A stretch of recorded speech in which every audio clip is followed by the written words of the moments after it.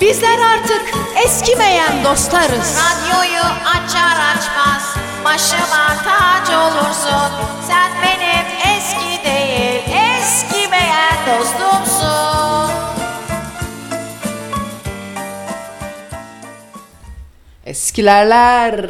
Eskilerler sevgili dinleyiciler, nasıl göt ettik size ama ya. Saate bakın bakayım, saat kaç? 9'a 1 mi var? Yak canım.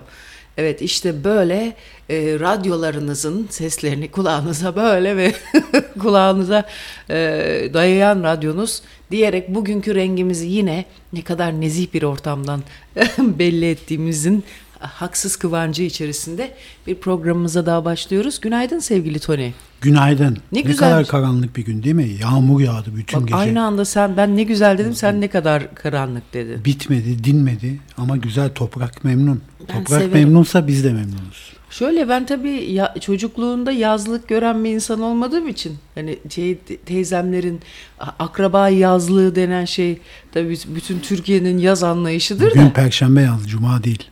Ne gibi? Yani Cuma namazına mı geldin sen? Yazlık görmediğim için. Küçükken Kemalettin Tuğcu. Ha, sen yaratıcı olmaya çalışıyorsun. Evet. Ama böyle olmuyor, ben yanlış anladın. Ay, ne kadar zor biliyor musunuz zirvede yalnız olmak. Siz de ağzınızı açarken sizin her şeyinizi okuyorum yani. Kusura bakmayın ama olay bu şekilde yani. Yapacak bir şey yok. Çünkü kafası karışık insanlar. Bak şimdi, o kafan karışık ama bir yandan da içinde böyle başka daha yüksekten bakan birisi var. Yüksekten bakma dediğim ama bir şey megalomani olarak değil. Kardeşim, ben kendini beğenmiş bir insan değilim. Ben hakkın hukukun yanındayım. O yüzden hakikaten öyle. Tabii abi, yani iyi de öldür, hakkını yeme şimdi. Değil mi? Akıl var, nizam var. Ayrıca size sorsam sizle de hemfikir olacağım. Ben söyleyince niye sevimsiz oluyor bu? Çocuklar, kimsenin hakkını yememek lazım. Kendi hakkımız başta olmak üzere. Ne diyor? En yakınlarından başla. Şimdi Sen şimdi programa eskiler diye başladın ya. Evet. Benim hemen beynim çok eskilere gitti. ne kadar? Yani biz çocukken sokakta eski urbacı diye dolaşan adamlar vardı. Evet. Eski urbacı bizine, yani eskileri aldırdı bunlar. Urba ne demek? İşte urba İp mi? Yok. eski dilde giysi demek. O urba kelimesi benim çocukluğumda bir yerde daha çıkıyordu karşıma. Teksas'ta. Teksas'ta İngiliz askerleri hep kırmızı giydikleri için, biliyorsun Teksas bir avcı ve Amerika'nın bağımsızlığı için İngilizlerle savaşan milliyetçi bir avcı. Ve onlar İngilizlere kırmızı urbalılar derdi. Evet. Öyle koy. Yani eskiden elbise demekmiş urba. Evet. Ama Urban. şimdi o eski urbacılar kalmadı. Kimse satın almıyor eskileri dolaşıp. Hurdacılar var şimdi. Ya bir de urba, zaten satılan bütün tekstil ürünleri Özal'dan sonra hem ulaşılabilir olması açısından iyi, fakat o ihraç fazlalarının mantığının yurt içi pazarda satılmasından dolayı böyle o penye yüzüne bakılmayan bir şeydi, değil mi? Ama penye geldi, hayatımız ne kadar kolaylaştı. Fakat bir yandan da o oranda zorlaştı. İşte o yüzden zaten hıl hışır satılıyor, onu demek istiyorum. Mesela en dandik, yani bir marka yaratıyor ama hıl hışır. Sadece oradan sana bir kimlik sattığı için sen ne yapıyorsun? O kimlikle moda dediğimiz işte görsel olarak bize o dönemin daha yakinini çağrıştıran, biz aynı yerdeniz dedirten, bir yere ait hissettiren görsellikler ama dandik malzemeyle satan yerlerden zaten biz o hurda tadında şeyler girmeye başladık. Ama şimdi kalkıp da mesela bir rahmetli, çok sevdiğim de bir yazar arkadaşım, canım benim, Toni'nin bir kuzeniyle onu sevgili yapacaktık biz güya. Ay, ne kadar hoş bir kadındı, ne kadar komünist, aslında biz eskinin komünisti sanıyoruz ama onların çoğu Doğu Perinçekçi çıktı ya sonradan. O kadar saçma ki. Değil mi? O komünist değil. Biz seviniyorsun. İsim olarak bak, etiket olarak çok güzel. Sonra bir öğreniyorsun ki Perinçekçiymiş meğersem. Neyse, ondan sonra bu arkadaş da biraz öyleydi. Ama çok hoş bir kadındı. Sonra o bir gün geldi işte buluşturmaya getir ama artist gibiydi, güzeldi. Benden böyle bir 15-20 yaş falan büyüktü ama çok hoş bir insandı. Allah rahmet eylesin. Ne güzeldi. Canım benim ya, çok hissettim onu şimdi. Neyse, o böyle çok uzun zamandır görmeye alışık olmadığımız bir Sofia Loren elbisesiyle, ona da yakışıyordu. Çok yakışıklı bir kadındı. Ondan sonra hatta Toni için Ayça, yakışıklı kocan ne yapıyor diye sorardı bana. Ama tabii ki kullanılacak şekilde değil. Seni çok beğenirdi o Toni. Çok yakışıklı bu çocuk derdi. Ama hakikaten böyle bir yerden bakınca seni böyle o kadınların çok beğenmesi çok hoşuma gidiyor, biliyor musun? Hani kötü bir gözle bakmıyor ama yani artık bakıyor, maldan anlayan bir çeşit kadın var, tamam mı? Bakıyor, ulan bu yakışıklı herif be diyenler benim çok hoşuma gidiyor. O kadınlar işte hakikaten görmüş geçirmiş hayatın şeylerinden ayrı. Kültürlü ve antikadan anlayan kadınlar tabii bunlar. Tabii antikadan anlayan demedeydik yine. Ama ben bunu aldığımda 49 yaşındaydı bu. Ben de tabii belli bir uzun yol şoförlüğü yapmıştım yani. Kendi dalımda fena sayılmazdım yani. Segment olarak ortanın üstü. Ben size söyleyeyim, Opel mi? Yok, ne diyebiliriz? Ya, evet, Opel olabilir. Sen bir araba olsan hangi marka olurdun Toni? Opel olmazdım herhalde. Sen kesinlikle olmazdın. Opel olmazdın. Sen ne olurdun? Sen Mercedes... Yok. Yok ya, ne Mercedes. Mercedes olmaz. Volvo olabilir miydin acaba? O da çok mu Alman? Ne olurdun acaba ya? Çok klasik o Volvo. Daha bohem bir şey. Renault Clio falan olabilir. Ya saçma sapan konuşma. Tipo, Benim ne tipo. işim olur? Abi ne tiposu, saçma sapan konuşuyorsun. Şöyle bir... Ne tipo, güzel arabaydı. Lütfen rica ederim efendim. Kendinizi düşünmüyorsanız şu yetim kulunuzu düşünün. Bendeniz Türkiye'nin topraklarının yetiştirdiği en büyük yetimlerden. O suttura gülen radyonuz Radyo Karavan'da, anladın mı? Abi ne acayip ya, bu Gotham City'nin sanki, ya biz burası dünyanın en yeri, ne bunun ismi?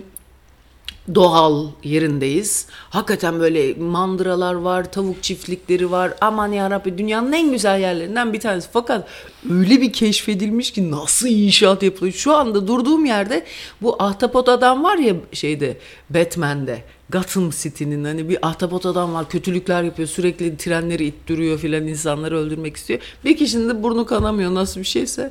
Ondan sonra burada öyle vinçler var, şu anda bakıyorum sanki o Gotham City'de bir tane şeymiş gibi, bir ahtapot adam gibi, ama bu daha çok örümceğe benziyor. Ulan çok güzel görüntü be, dev gibi vinç, 2 tane vinç böyle kollarını, abi ulan şöyle bir dev gibi örümcekler sarsaya dünyada, bir neşemizi bulsak. Bu ne kadar her şey aynı be. Sayın dinleyici, alo. Ulan bir örümcek, dev gibi örümcekler sarmadı şu dünyayı be. Biz yaşarken bir göremedik şöyle doğaüstü olayları be. Ulan şuradan bir tane ne bileyim bir işte böyle gökten menzille bir kıyamet kopmadı mesela. Ulan ne eğlenirdik ha. Ben geçen gün düşünüyorum, bu ağzına sıçtığımın evladı bize sürekli belgesel seyrettiriyor. Ben şimdi Necdet Şen girdi ruhuma, hep annem mi olacak? Bu ağzına sıçtığımın çocuğu, bizim adımız oydu biliyor musun hep evde. Bu ağzına ya baba sevgisi budur abi. Hatta anne sevgisi bir yere kadar. Değil mi? Anne sevgisi olmasa baba sevgisi, böyle bir şey olmalı bu. Ya o çok seviyor evde televizyonda neyin izleneceğine, onun karar vermesi. Tabii. Dün gündüz mesela indi aşağı saat 12 gibi. Beni gördü. Niye televizyonda bir şey izlemiyorsun diyor. Nasılsından önce yani. Dedim çünkü iyiyim böyle. Bakıyorum telefonuma falan. Kelime bulmaya çalışıyorum. Geçen gün bu Hanzo bir tane kelime bulmuş. Aynı ama çok zor şeyler, harfler. Çok zordu ya. Onu nasıl buldun sen? Peki ondan önceki senin bulduğun neydi? Harfleri öğrenelim diye. Benim senin bulduğunu söyleyeyim. Hayır, benimkini söyleme. Kendi bulduğun neydi harfleri? Onun için soruyorum. Sen hatırlamıyor musun ne bulduğunu? Orada bir sürü kelime var. Hayır, en uzun kelimeyi yazdın ya, ondan bir tane daha var dedin. En uzun kelime proteindi. Protein. Onun harflerinden bakıyor, dedi ki. Başka bir kelime olacak. Aynı bütün onun harfleri var. Ben ne dedim? Kardeşiniz ne dedi? Vallahi bir dakika düşünmeden pat diye patlattı. Tabii oğlum, siz ulan siz bir şey sayın çobanlar. Siz kendiniz böyle dinliyorsunuz diye siz çok yabana atıyorsunuz kardeşinizi. Ondan sonra Hadi onlar da düşünsün bakalım. Proteinle aynı harflere haiz, aynı rakam. Yani 7 harf var protein, değil mi? Protein. Evet, 7 harfli. 7 harfli, bütün harfleri aynı olan başka bir kelime daha. Söyleme hıyaraları. Vallahi her şeyi bizden bekliyorlar, sonra bir de bizi beğenmiyorlar. Niye? Çünkü bizi onlar dinliyor ya. Diyor ki lan diyor, ben adam değilim, bunları dinliyorum, bunlar da adam değildir diyor. Kafada öyle bir denklem var. Zına sıçtığımın çocuğu diyerek sizleri yine bir baba şeyiyle seven radyo karavanda. Ha bu işte bu çocuk böyle. Ondan sonra ne anlatıyordum ben bunu? Sırf amacı küfür etmekti. Ay çok güzel bir şey söyleyeyim mi? Samimiyet için ama bak. Hakikaten gidersin misafirliğe, kahve yaparlar. Kahve aslında nedir? Bahanedir. Değil mi? Bir samimiyet arttırır. Sigara içiyorsunuz. Niye birlikte içiyorsunuz? Suç ortaklığı. Ne oluyor o zaman? Samimiyet. Çünkü düşmanımın düşmanı dostumdur. Dostumun düşmanı yine benim dostumdur. Değil mi? Dostumun düşmanı benim dostum nasıl olabilir? İşte dostumun düşmanının düşmanı. Ben şimdi kendim benim dostum güya ama ben kendime düşman gibi davranıyorum. O zaman ne oluyor? Dostumun düşmanının düşmanı dostum oluyor. Bak yine sen dostum, bir daha tekrar ediyorum. Yazın evladım. Mesela ben diyelim ki kendimin dostu olmam lazım, değil mi? Kendimle barışık olmam lazım ama kendime düşmanca davranıyorum. Vallahi bir kişi yazdı abi kelimeyi. Ha, bravo. Bir kişi yazdı. Bravo. Heybeliada'dan Hande. Entropi dedi. Entropi tabii oğlum. Peki nasıl bulmuş onu? Ne demek olduğunu da yazsın ama bakacak Google'dan. Bir yerden mi baktın yoksa Google'dan mı? Bir de anlamını da bize yaz. Çünkü ben entropiyi buldum ama anlamını bilmiyordum. Ama kelimeyi bilip anlamını bilmemek de var değil mi? Evet tabii. Ben onu öyle çok oluyor bana Toni. Kulak doluyor. Bak kelimeyi bilip anlamını bilmemek şöyle oluyor. Kulak doluyor ama zihin boş kalıyor. Fakat entropiye sonra gittim baktım neymiş diye. Fakat yine anlamadım. Ya okudum, 100 tane şey okudum entropi TDK'sından bilim bilmem ne dergilerine kadar. Entropi neymiş, niye ben bunu biliyorum, zihnimde saklamışım ve bir gün ortaya çıkıp bana bir şey anlatacağını beklemişim. O gün bugündür diye katiyen anlamıyorum. Anlayanlarınız varsa. Ya ben şöyle anladım bunu. Entropi nedir? Şimdi evrende bir sürü olaylar oluyor ya, patlamalar oluyor. Evet. Entropi kaosa çeken bölümü. Yani karışıklılığa çeken bölüm. Onun karşıtı da düzene çeken bölüm oluyor. Bu entropi kaosun karmaşa bölümüne. Ay tam ben. Aha. Ayça şenentropi. Şenentropi. Ayça entropi. Evet tabii bizden de hep en beklenir değil mi sevgili? Ondan sonra tropi. Tropi nedir? İtalyanca tropi. Mutlaka bir şey olmalı. Tropi. Kamel trofi var ya işte, ona benzer bir şey. Tropi. Yani. Ha sen İngilizcesini söyledin. İngilizceleri bana soruyorsunuz bundan sonra sevgili dinleyicilerimiz. Yazık ve hala İngilizce kompleksinde. Ulan herkes 5. dilinin kompleksini duyuyor. Ben hala da 1.'sinin kompleksini duyuyorum. Yazık. İşte devletsel olmak bunu gerektirir. Siz hiç siz anlayamazsınız bunu. Şimdi siz ne de olsa çocuklar, siz bir de sizinki ne de olsa. Ben böyle direkoman. Anlatabildim mi? Sizi işte yakan o ne de olsa oldu. Yani acında bir şey gibi. Hep annemin verdiği güzel örnektir o metafor. Kızım vergi iade zarfçısı. Yani sizi öyle aileleriniz hep böyle vergi iade dolduruyormuş gibi yaptı. Yani en basit ölçüsü bu, düzensizliğin ölçüsü oluyor entropi. Karmaşanın ölçüsü yani. Yani nedir? Mesela 250 gram karmaşa mı? Nasıl oluyor? Ölçüyü nasıl? Nedir yani? Olunca ne oluyor? Yani sistemdeki kayıplara sebep olan düzensizliklerin ve kararsızlıkların bir ölçüsü. Enerjinin tersine entropi korunan bir özellik değil. Entropinin korunumu ilkesinden söz edilemez. Yani basit bir örnek verecek olursak, hastalanmak bir entropi, doktora gidip ilaç alıp tekrar düzelmek de bir negatif entropi sürecidir. Niye negatif? İyileşiyor herif işte. Hı. Ben onu anlamıyorum öyle şeyler. Bana İşte düzene sokuyor. Düzene dönüyorsun. Entropi seni düzenden oluşturuyor. Çünkü bir istisna, sağlık bozuluyor. Anladın mı? O sağlıksızlık bölümüne entropi deniyor. Yani doğayı kirletmek ve hor kullanmak da entropiyi hızlandırıcı süreçler. Bozuyorsun çünkü. Düzeni bozucu yani. Allah Allah. Bunu niye biliyorum ve anlamını bilmiyorum. Bak mesela o zaman bizim yaptığımız program entropiye katkı mı diyebiliriz? Biraz karmaşık, evet. Evet abi, entropik program. Evet abi, entropik yapınız Radyo Karavan. Nasıl fikir? Ya beklemiyordunuz değil mi? Ölen çobanlar, ölen çobanlar. Bu program size çok be. Valla bana da çok bak. Mesela. Mesela bana da çok fazla Toni. Harbiden öyle.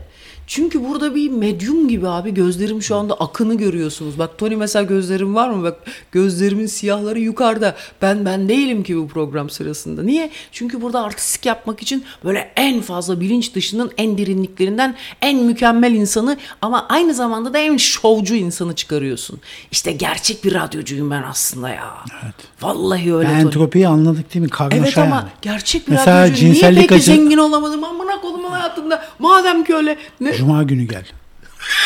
İşte şimdi oldu, bravo. Sonra entropiyi mesela cinsellikle, pornografiyle mukayese edersek mesela grup seks entropi. Ama teke tek negatif entropi, düzene çekiyor seni çünkü. Anladın mı? Aile değerlerine ne de olsa yine biz etmesek de şu sıkıza doğru bir sınırdan şöyle bir ayağımı bir atsam tamam, istediğini konuş. Hazır pornoya da geçmişken Avrupa Birliği ülkelerinde porno sitelerini biliyor musun ayda kaç kişi ziyaret ediyor? Hayır. Ayda 160 milyon kişi ziyaret ediyor. 3 tane dünyada büyük porno sitesi var. Şimdi artık onlar yiyor ekmeği. Ne o? Ne derler ona? Pornhub. Tereyağını. Xvideos, Pornhub ve Stripchat. Bunlar üçü deli paralar kazandıkları için 160 milyon demek Avrupa nüfusunun 1/3 demek. Evet. Yani Avrupa nüfusunun 3/1 porno sitelerine dalıyor. Ne yapsınlar? Onların da ellerinden başka bir şey gelmiyor. Bir kere o yaş şeyini böyle kolay geçemeyeceksin artık. Yaş sınırı var ya ilk girişte. Yazar 18'den büyüğüm yazar.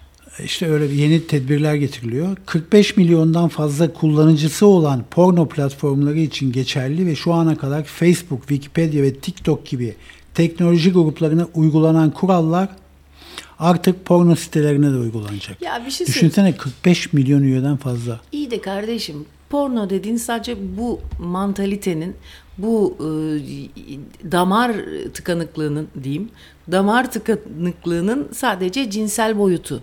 Sen yerine ne koyuyorsun? Gidiyorsun çocuğuna, affedersiniz, oyuncak bir şeyler alıyorsunuz, oyuncak araba alıyorsunuz, yok oyuncak bebek alıyorsunuz. Hani alanı var, alamayanı var o açıdan.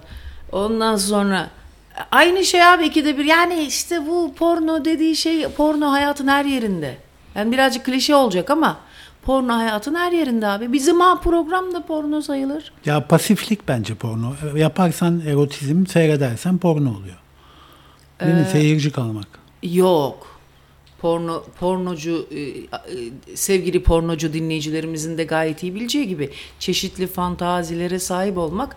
Peki mesela neler yasak acaba? Yasalarda bu cinselliğe dair acaba tarafların rızası olup da rızası olmayan insanları maruz bırakmadığın alanlarda neler yasak?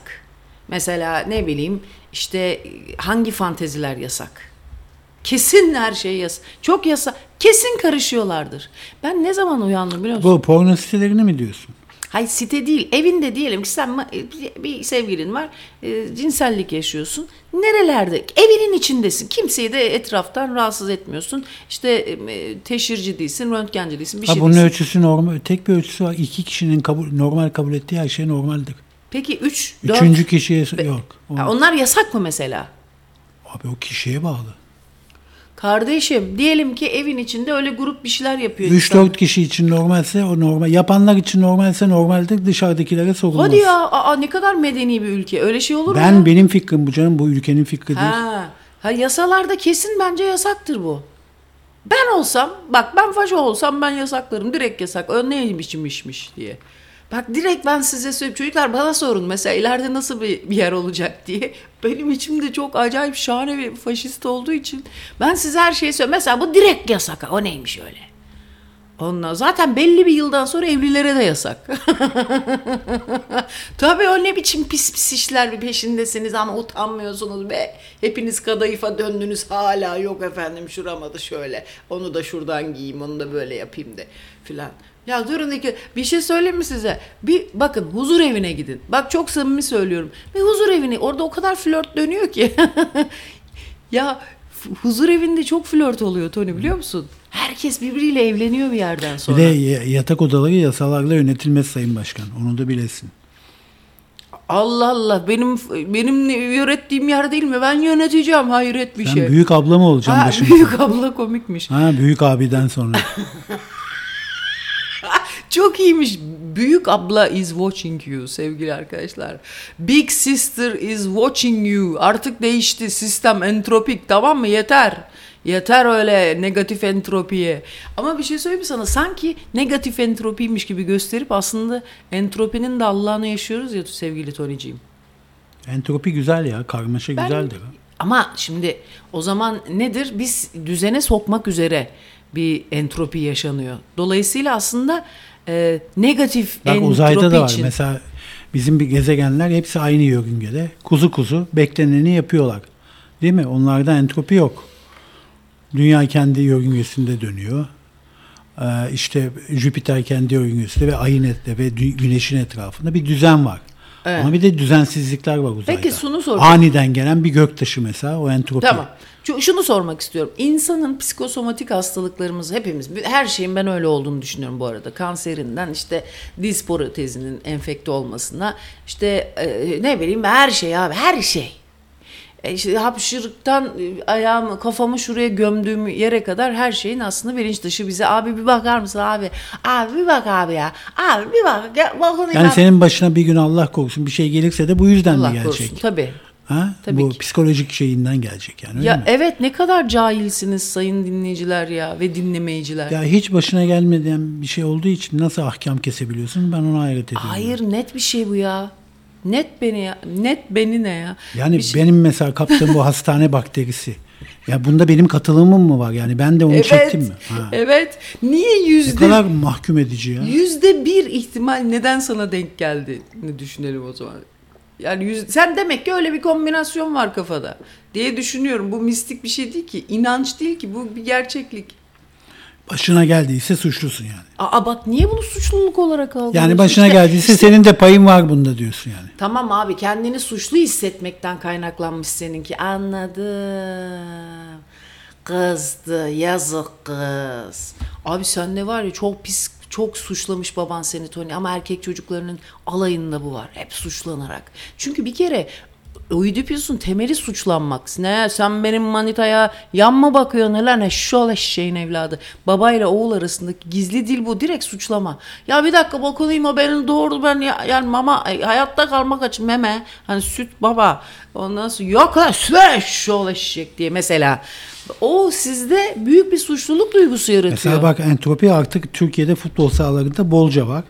Biliyorsun bir hakem yumruklama olayından sonra sahadan çekilme olayı oldu. Dün de Bursaspor Diyarbakırspor maçında bayağı millet birbirine girmiş abi. Evet. Karışıklık Neden var. acaba? Valla ben FIFA olsam düşünürüm acaba. Yani böyle bir ülkeye İtalya ile birlikte Avrupa Şampiyonası verilir mi? Yani bir federasyonun bu kadar aciz içinde olduğu hiç görülmedi. Benim bütün yaşamım boyunca görülmedi yani. Hadi ya. Her maç bir olay abi. Ve federasyon bu işin altından eskiden kalkamıyor. Eskiden öyleydi. Sürekli kavga çıkardı, İbni Hakem diye bağırırlardı falan. Şimdi de mi aynı şey var? Ben hiç ilgilenmiyorum, umurumda bile değil. Zaten Türkiye, bir şey söyleyeceğim, öyle yok öyle ufak bir değişim olmuş, yok bilmem ne UEFA'da zartürtü bilmem, bunları yemem ben. Hani toplu olarak bir devrim olmadığı müddetçe benim için hiçbir anlamı yok. UEFA'da yok, FIFA'da, öbüründe çok kibar da efendim lütfen önce siz buyurun demişler. Umurumda bile değil benim. Yani mevzu belli zaten. Onun için hiç şaşırtıcı gelmiyor. Hala nasıl şaşırabiliyorsunuz bu ülkede bir şeyleri? Ben de onu anlamıyorum. Dinleyicilerden bazı arkadaşlar banttan mı yayın demiş. Niye ki acaba? Ya bu yeni, onların da yeni şeyi, bu distopyası bu oldu. Banttan mı? Evet, banttan abi. Banttan var mı? Ketenpere'ye geldim. Bak yine banta getirdik seni. Var mı? Maaşımızdan kes amına kodumun çocuğu falan diyerek tabii ki ben iyice pislik Dünkü yaptım. Diyarbakır Bursa maçından bahsediyoruz. Hala banttan mı diyor. Ya çocuklar, kardeşim gündemi takip et o zaman. İyi de çocuklar bizi dinliyor. Bak ben burada üzülüyorum biliyor musunuz sevgili dinleyiciler. Çünkü bizi seviyor insanlar, dinliyor. İyi de dinliyor da bana mı dinliyor? O da var yani. Bak hemen entropik, bak görüyor musun? Ya bu entropiyi bulduk, iyi oldu. Hala anlamasam da. Ya sen entropisin işte, anla. Karmaşa. Aşk olsun. Aşk olsun. Evet, lokanta, restoran ve pastaneler için artık resmi gazetede yayınlandı. işletmelerin fiyat listelerini giriş kapısı ve masalarda koyması zorunlu artık. Yani böyle garson getirip her gün istediği fiyatı sana söyleyemeyecek. Güzel. Güzel abi işte. Negatif Basılı menü olacak. Tabii uygulamayı kim denetleyecek? Negatif entropi bu galiba değil mi?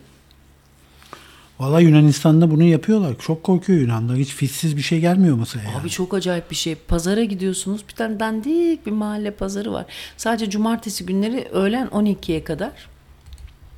Ve domates veriyor herif. Bir tane mobil bir şeyi var, cihazı var. Hemen fiş kesiyor. Hemen fiş kesiyor. Dedim ne kadar hoş bir şey yalnız. Ne kadar tatlı bir hareket. İnsan işte bunlar, vatanperverlik böyle bir şey olsa gerek. Değil mi efendim? Ondan sonra anladın mı sevgili dinleyicilerimiz?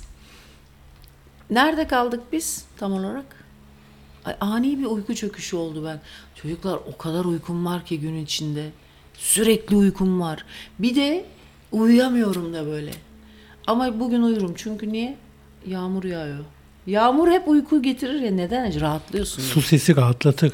Ay evet. Mesela Bergama'da o ilk tımarhane var ya, Evet. Antik Yunanlar tarafından yapılan. Bütün hücrelerin önünden su geçirmiş. O Erenköy Ruh ve Sinir Hastalıkları Hastanesi'nin önünde bile öyle. Bütün tımarhanenin önünden su geçiyor. Kanal var bir tane. Fışır fışır fışır diye. Toni, yani ta Bergama'ya gitmeye gerek. Oranın ismi neydi? Asklepios muydu? Asklepyon, evet. Asklepyon. Burası güzel bir şifa merkezi. Evet, Bergama'da. Ve ne kadar güzel bir yapı ya. Mermer. Ben orada gittim. İşte gerçek antik neydi? Antik Yunan öyle mermerleri bembeyaz. O kadar güzel ki çocuklar. Ne kadar şaşalı ama daha yeni ya.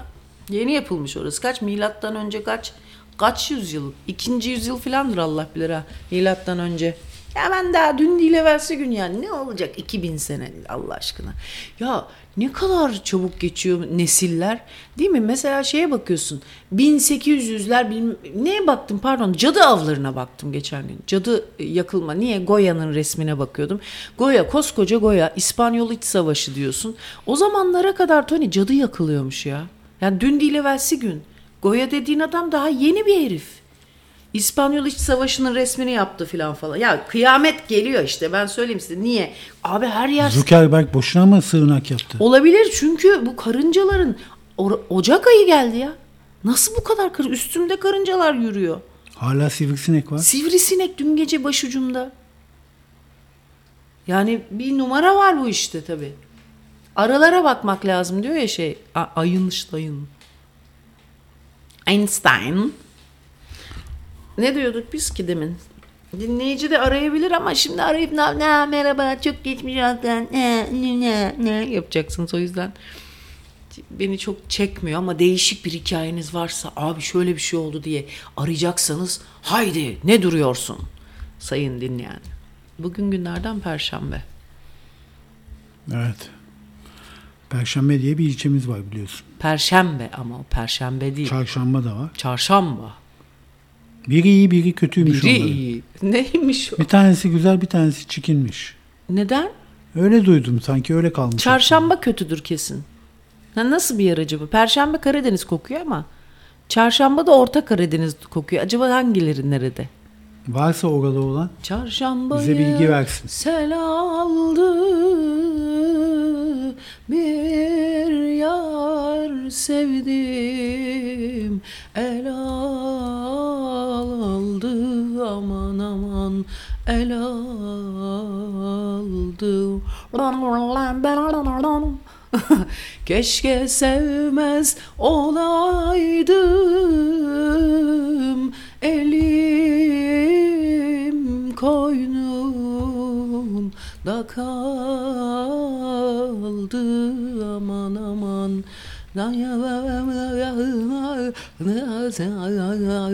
Bir de bu var ya, hele temizlik sesi, hele çarşambaya selam. Erkeklerin en korktuğu değil mi? Şeytan sesli temizlik sesi kadını. Ben hemen öyle söylemeye başlıyorum. Abi başka türlü havaya Kediler ve erkekler elektrikli süpürgeden hiç hoşlanmazlar. bu hemen toz oluyor. Ben elektrik süpürgeyi açınca bu hemen toz olur. Bir de bir şey söyle abi, havaya girmek lazım. Ben temizlik yaparken temizlikçi kadın havasına girmezsem olmuyor abi.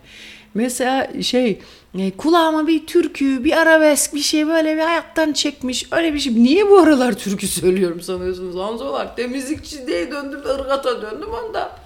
Ha koy beni abi güzel şeye. Ne bileyim böyle bir cruise'a 5 yıldız 10 yıldız böyle gideyim. Ben hayatımda türkü dinlemem. Nasıl cazcı olurum biliyor musunuz? Oy cazgır bir cazcı olurum. Yok be. Aman hiç sevmem vapur. Sen sever misin Toni vapurda gitmeyi? Çok severim. Ama En sevdiğim taşıt. ama şöyle ineceğinin garantisi olacak. Bir, ikincisi bir de yani Bende su korkusu var ama. 5 saati geçmeyecek. 5 saati geçmeyecek bineceğin vapur. Ya Hadi Ege de ki 6 Denizi'nde saat. gidiyorsun abi, her taraf ada zaten. Sağa bakıyorsun ada, sola Ha öyle bakıyorsun. güzel. O güzel. Ama karanlık gibi bir şey aslında. Uçsuz bucaksız bir denizin üzerinde gitmek. Mavilik bile olsa bir yerden sonra karanlık gibi. Çünkü bir yere çarpıp insanın düşünmesi lazım. Ya da ben düşünce bağımlısı olmuşum artık. Baktığın zaman değil mi? İlle bir şey olacak. Bir bulut. Bulutsuz bir de gökyüzü olsa. Ya dün çok güzel atölyede çok güzel kral dakikalar yaşadık Toni. Şimdi şimdi türküler falan bunlar hakikaten insanın imgelemini çok çalıştıran şeyler. Bir de böyle hiç bilinmeyen böyle bir sürekli bir hasret durumu var ya türkülerde. Bir de sonu belirsiz filmler var. Sonu bilinmeyen ne olduğunu. Sen bir son veriyorsun ona kendince. Sever misin öyle filmleri? Ben severim. Evet bu adam var ya İkiz Tepeleri çeken adam neydi hani çok böyle bilinç dışı filmler çekiyor. Neydi herifin adı ya? Lost Highway falan neydi o herifin adı ya? Ya bizim ya. David Lynch. O işte diyor benim filmlerimi diyor yorumlamayın diyor. Hıyar ağaları diyor. Benim filmimden herkes farklı bir şey anlar diyor. Bak mesela böyle filmlerden bir tanesi de yani The Thing. Başrolünde Kurt Russell vardı. 40 yılı aşkın süredir izlettiriliyor gösterimde. Evet. Ve sonu belirsiz. Ve sonunda John Carpenter'ın 1982'de gösterime giren bu bilim korgu filminin sonu için, tamam mı? Kurt Russell konuşmuş, aktör. Kendi fikrini söylemiş yani. Ne demiş? Filmin final sahnesinde Mark Reddy ve Kate David'in canlandırdığı Childs hayatta kalan son 2 kişi olmuşlar. Ancak hangisinin uzaylı tarafından ele geçirildiği açıklanmamış. O işte orada diyor ki bunlardan biri siz de olabilirsiniz diyor. Seyirciyi de içine katmak istiyor. Oradaki çaba o. Başlangıçta filmi böylesine karamsar ve belirsiz bir şekilde bitirmek konusunda tereddütleri olduğunu, ancak sonunda bunun en iyi seçenek olduğuna karar verdiklerini söylemiş. Yani filmin yönetmeni ve aktörü. Güzel. Filmin sonu hakkında çok uzun süre konuştuk. Böyle ortaya karışık bırakmak en iyi seçenekti diyor.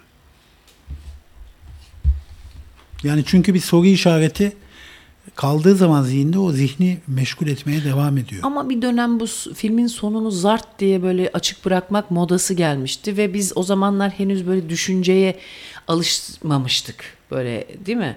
İstiyorduk ki filmlerin sonu gelsin bize göstersinler onu. Kendi belirledikleri sonu göstersinler istiyorduk. Ondan sonra felsefe de böyle. Bu filmler gibi, sonu belirsiz filmler gibi. Felsefede de soru var ama cevap net değil. Evet. Hatta ne demiş Jean-Paul Sartre? Bir insan demiş, üzerinde taşıdığı belirsiz sorular kadar makbuldür.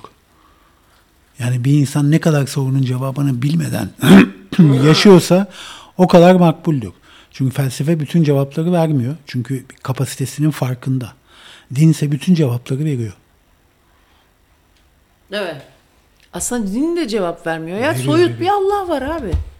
Soyut bir Allah var. Biz onu hemen bir somutlaştırma, nesneleştirme girişiminde bulunuyoruz. Çünkü bizim kendiliğimiz üzerinden düşünebiliriz biz ancak Toni. Ya bu şimdi gerçek İslam bu değil meselesiyle ilgili yani dinle ilgili öyle bir şey gelmek istemiyorum ama hakikaten soyut düşünce ile ilgili bir şey o Tanrı inancı. Yani, bu arada Perşembe Çarşamba tartışmasına güzel burada yorumlar geldi. Esin Acar Türk ben Perşembeliyim diyor. Tamam mı? Ve Ordu'ya aittir. Çok da güzeldir diyor. Birkaç kişi daha Perşembe Karadeniz'in en güzel yerlerinden biridir. Sahil yolunu geçiremedikleri sakin şehirdir. Denize şahane bir manzarası vardır. Demek ki Perşembe'ye gidilir. Peki çarşamba ne? Yine onun da Çarşambayı hiç metheden yok. İşte çarşambayı sel aldı da ondan Toni.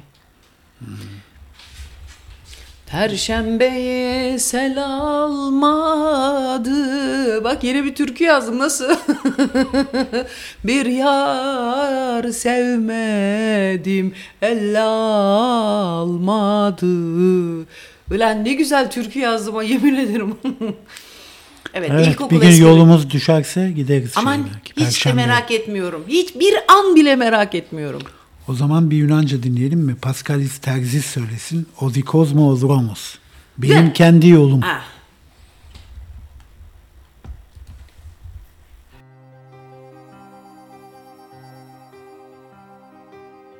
Το όνομά μου μες στις λίστες απ' τα πλοία, στα αεροπλάνα, στα φτηνά ξενοδοχεία.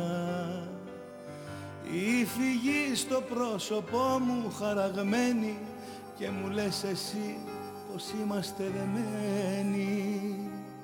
Δεν μπορεί να με κρατήσει ο εαυτός μου, σε κανέναν δεν ανήκω, είμαι δικός μου. Το σπασμένο ουρανό σου μη μου δώσεις, σ' αγαπώ κι έτσι μπορεί να με ξοντώσεις. Σ' αγαπώ κι έτσι μπορεί να με ξοντώσεις. Ο δικός μου ο δρόμος με έχει χρόνια διαλέξει, στην οδό γράφει μόνος επικίνδυνη λέξη. Ο δικός μου ο δρόμος δε μου δείχνει αστέρι, για αγάπη μου δίνει μια βαλίτσα στο χέρι.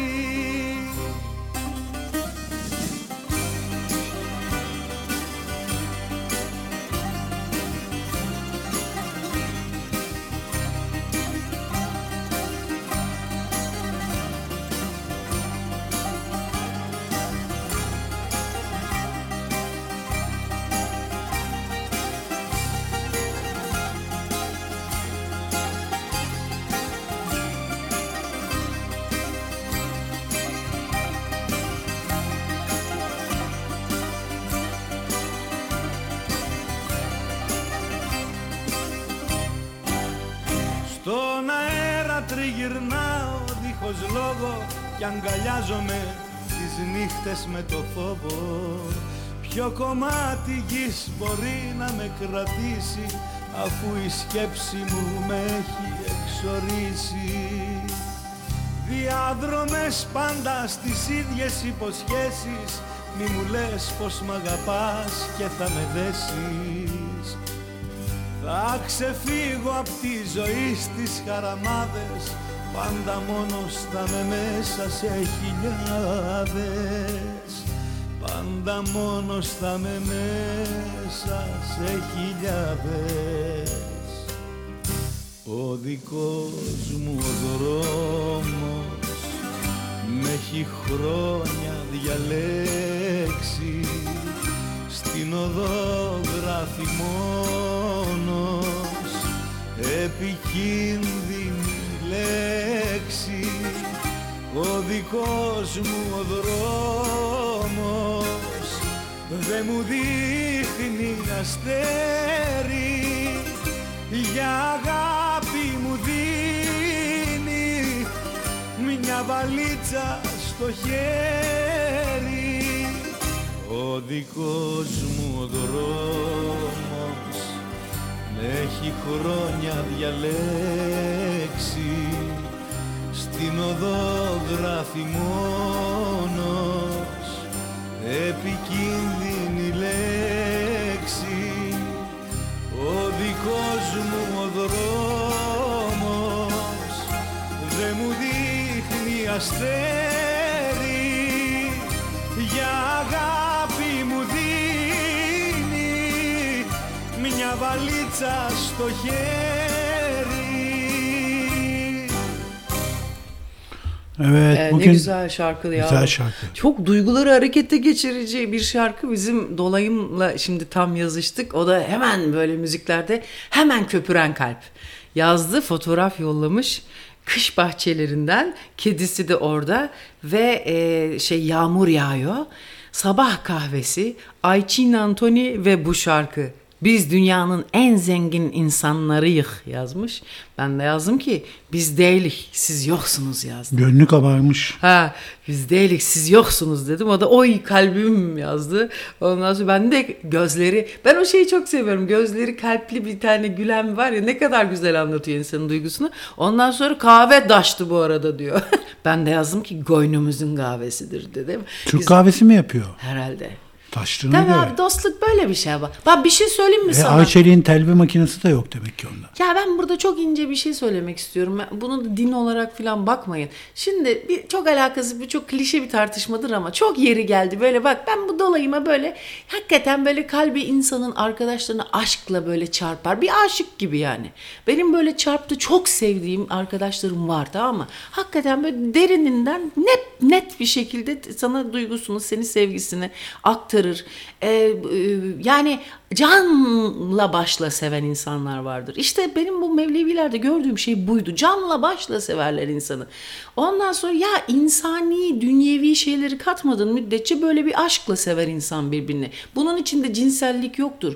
Bu ayı olaylar, bu tip şeyleri hep böyle cinsellik, manitası, o da anlasın gerçi ama o çok bir boyutsuz bir şey abi. Yani onu getiriyorlar işte, ne bileyim ben, hani yani böyle ne gerek var illa böyle büyük bir sevgi, büyük bir aşk, büyük bir arkadaşlık sevgisinin içinde hemen böyle şeyler getiriyorlar. Bu Mevlevilerin çok çektiği bir şeydir, biliyor musun Toni? Buna cevap vermeye çalışmakla, bu sığ insanlığa, fakat bunu da kendi sınavlarından görüyorlar. Benim için söylemiyorum, ben yavşağın önde gideneyim herhangi bir şey olarak değil, ama onların bu anlatmayı çalıştıkları, hayır Mevlana ile Şems'in arasındaki çok büyük bir sevgiydi diye bunu anlatmaya çalışıyorlar. Millete anlamıyorlar abi işte. Ya nasıl anlatacak ki? İnşallah herkes böyle güzel arkadaşlarıyla, dostlarıyla bu duygu coşmasını inşallah yaşarlar. İşte söylediğim şey oydu. Tanrı anlayışı soyut bir sevgi üzerinden Toni. Yani sen o demin dolaya duyduğum aşkı, sevgiyi sana da duyarım. Şu zeytin ağacına da duyarım. Ay şunun güzelliğine bak, öyle bir şey veriyor çünkü. Baktığın zaman eğer güzel bir günündeysen, iyi bir günündeysen sana hakikaten o gözlerindeki kalpli emoji gibi bakıyor. Bak ama güneş hiç umut vermiyor bugün. Ben bugün herhangi bir saatinde günün güneşin çıkacağını hiç sanmıyorum. Hiç umut yok. Bugün day off gibi güneş için. Evet. Bugün güneş day off'u almış. Olsun, böyle de güzel. Bu da çok güzel. Rahmet derler bak buna. Güzeldir bunlar da. Böyle yağmur yağsın. Ay, çok seviyorum ben böyle havaları. Ama şimdi dışarılar kim bilir nasıl her yeri sel almıştır. Bugün çarşamba. İzmir'in alayı çarşamba. Bugün bak perşembe ama çarşamba. Çarşambadan bellidir. Perşembenin gelişi. Cuma. Cuma nereden geliyor Toni? Cuma'nın çok kolaydır. Herkes biliyordur herhalde, değil mi? Cuma'nın kelime kökü nereden? Sen biliyor musun? Ben biliyorum. Söyle o zaman. Cem etmekle alakalı bir şey mi acaba? Toplanma günü mü demek? Bilmiyorum. Bak, bilmiyorum. Ama herhalde öyle bir şey olsa gerek. İcmadan geliyor olacak hali yok ya. Evet. Evet, bu işte artık kış ayları başladı. Aralık, Ocak, Şubat kış biliyorsun. Değil mi? İlkokulda öyle öğrendik. Evet. Mart, Nisan, Mayıs bahar. Bahara daha 3 ay kışımız var. Sonra ne olacak? Çiçekler açacak. Baharda arılar çıkacak. Çiçeklerden bal alacaklar. Eşkıyanın son sahnesi gibi konuştum. Kelebekler de çiçeklerden bal alacaklar ama hiç ben bir çiçeğin üstünde bir arı ile kelebeğin bal için kavga ettiğini görmedim. Nedense hiç aynı ana denk gelmiyorlar. Ama sen biliyor musun ki erkek arılar dişi tek bir tane kraliçe arıyla çiftleştikten sonra ölüyorlarmış. Gerçekten ölüyorlarmış. Çiftleşmeden kısa bir süre sonra kendi cinsel organları kopuyor ve dişide kalıyor. Çok ilginç. Ay yazık ya. Kan kaybından veya iç organ hasarından dolayı ölüyorlar. Bir dakika dur. Arılar mı bu? Bal Evet, arıları mı? Bunlar bal yapmıyor abi. Erkek arılar sadece çiftleşiyorlar. Bal Diğer arılar onlar bal yapıyorlar, kovanı temizliyorlar, her iş onlar yapıyor. Yani kraliçe arının 2 tip erkeğe ihtiyacı var. Bir seks yapan erkek, bir de iş yapan erkek. İkisini aynı vücutta. Ay ne güzel ya aslında düşününce. Biri gitsin ırgata koştur, öbüründe sen gel bakayım buraya. Sen ne yapıyorsun şimdi bakayım, mesela senin adın ne bakalım diye. Ya ne güzel hayat aslında ha, düşününce. Hani günah olmasa, yasak olmasa falan, güzel yani. Toplumsal olarak yani, tam olarak. Erkek arılar işte bu yumurtalıklarını bırakıyorlar, cinsel organlarını ve gidiyorlar. Bu dünyadan göçüp gidiyorlar. Onların görevi bu kadar. Ana arı hayatında sadece bir kez çiftleşiyor bak. Bütün bu töreni bir kez yapıyor. Fakat şimdi düşündüm Vaktini, de. önemini Tamam. bir kere. Yani cinsellik bir kere ve bir hafta sürüyor, tamam mı? Evet. 7 ile 17 arasında erkek arıyla çiftleşiyor. Tamam mı?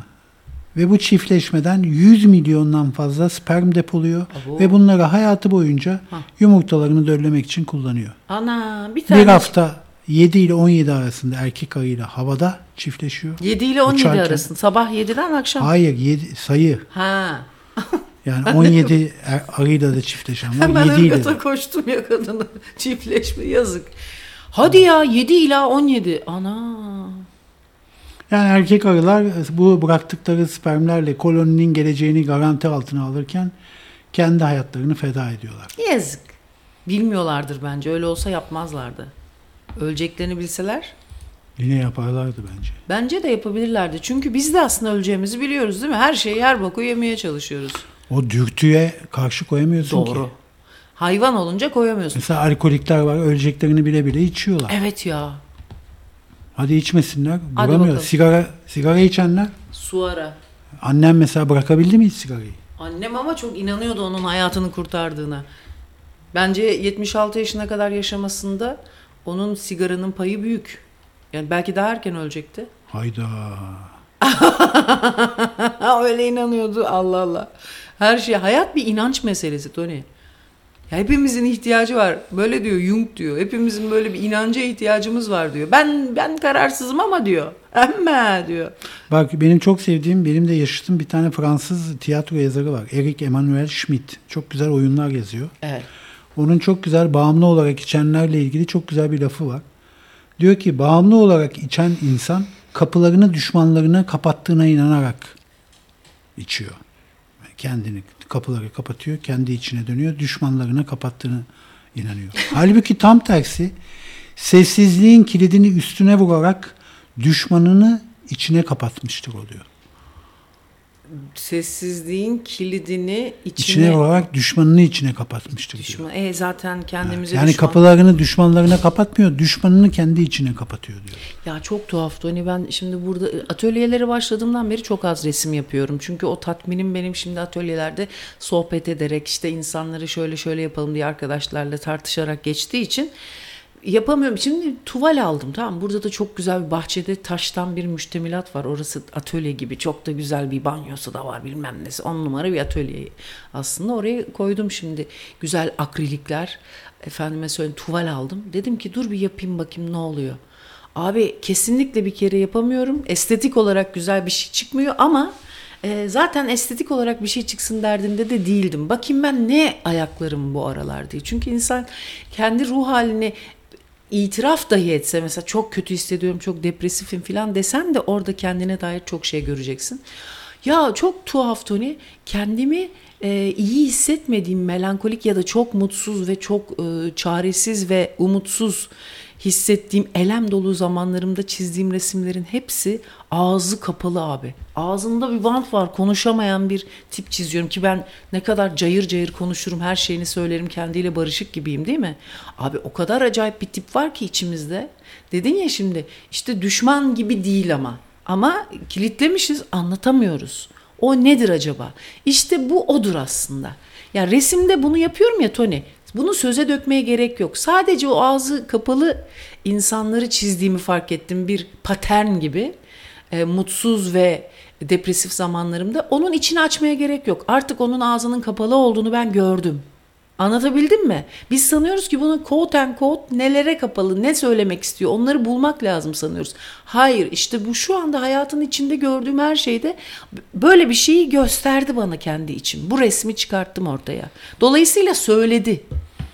Anlatabildim mi? Sadece bunu fark edene kadar, bir şeye uyanana kadar, bir gündüz düşü gibi uyanana kadar üretiyorsun. Sonra Bir gündüz düşü gibi.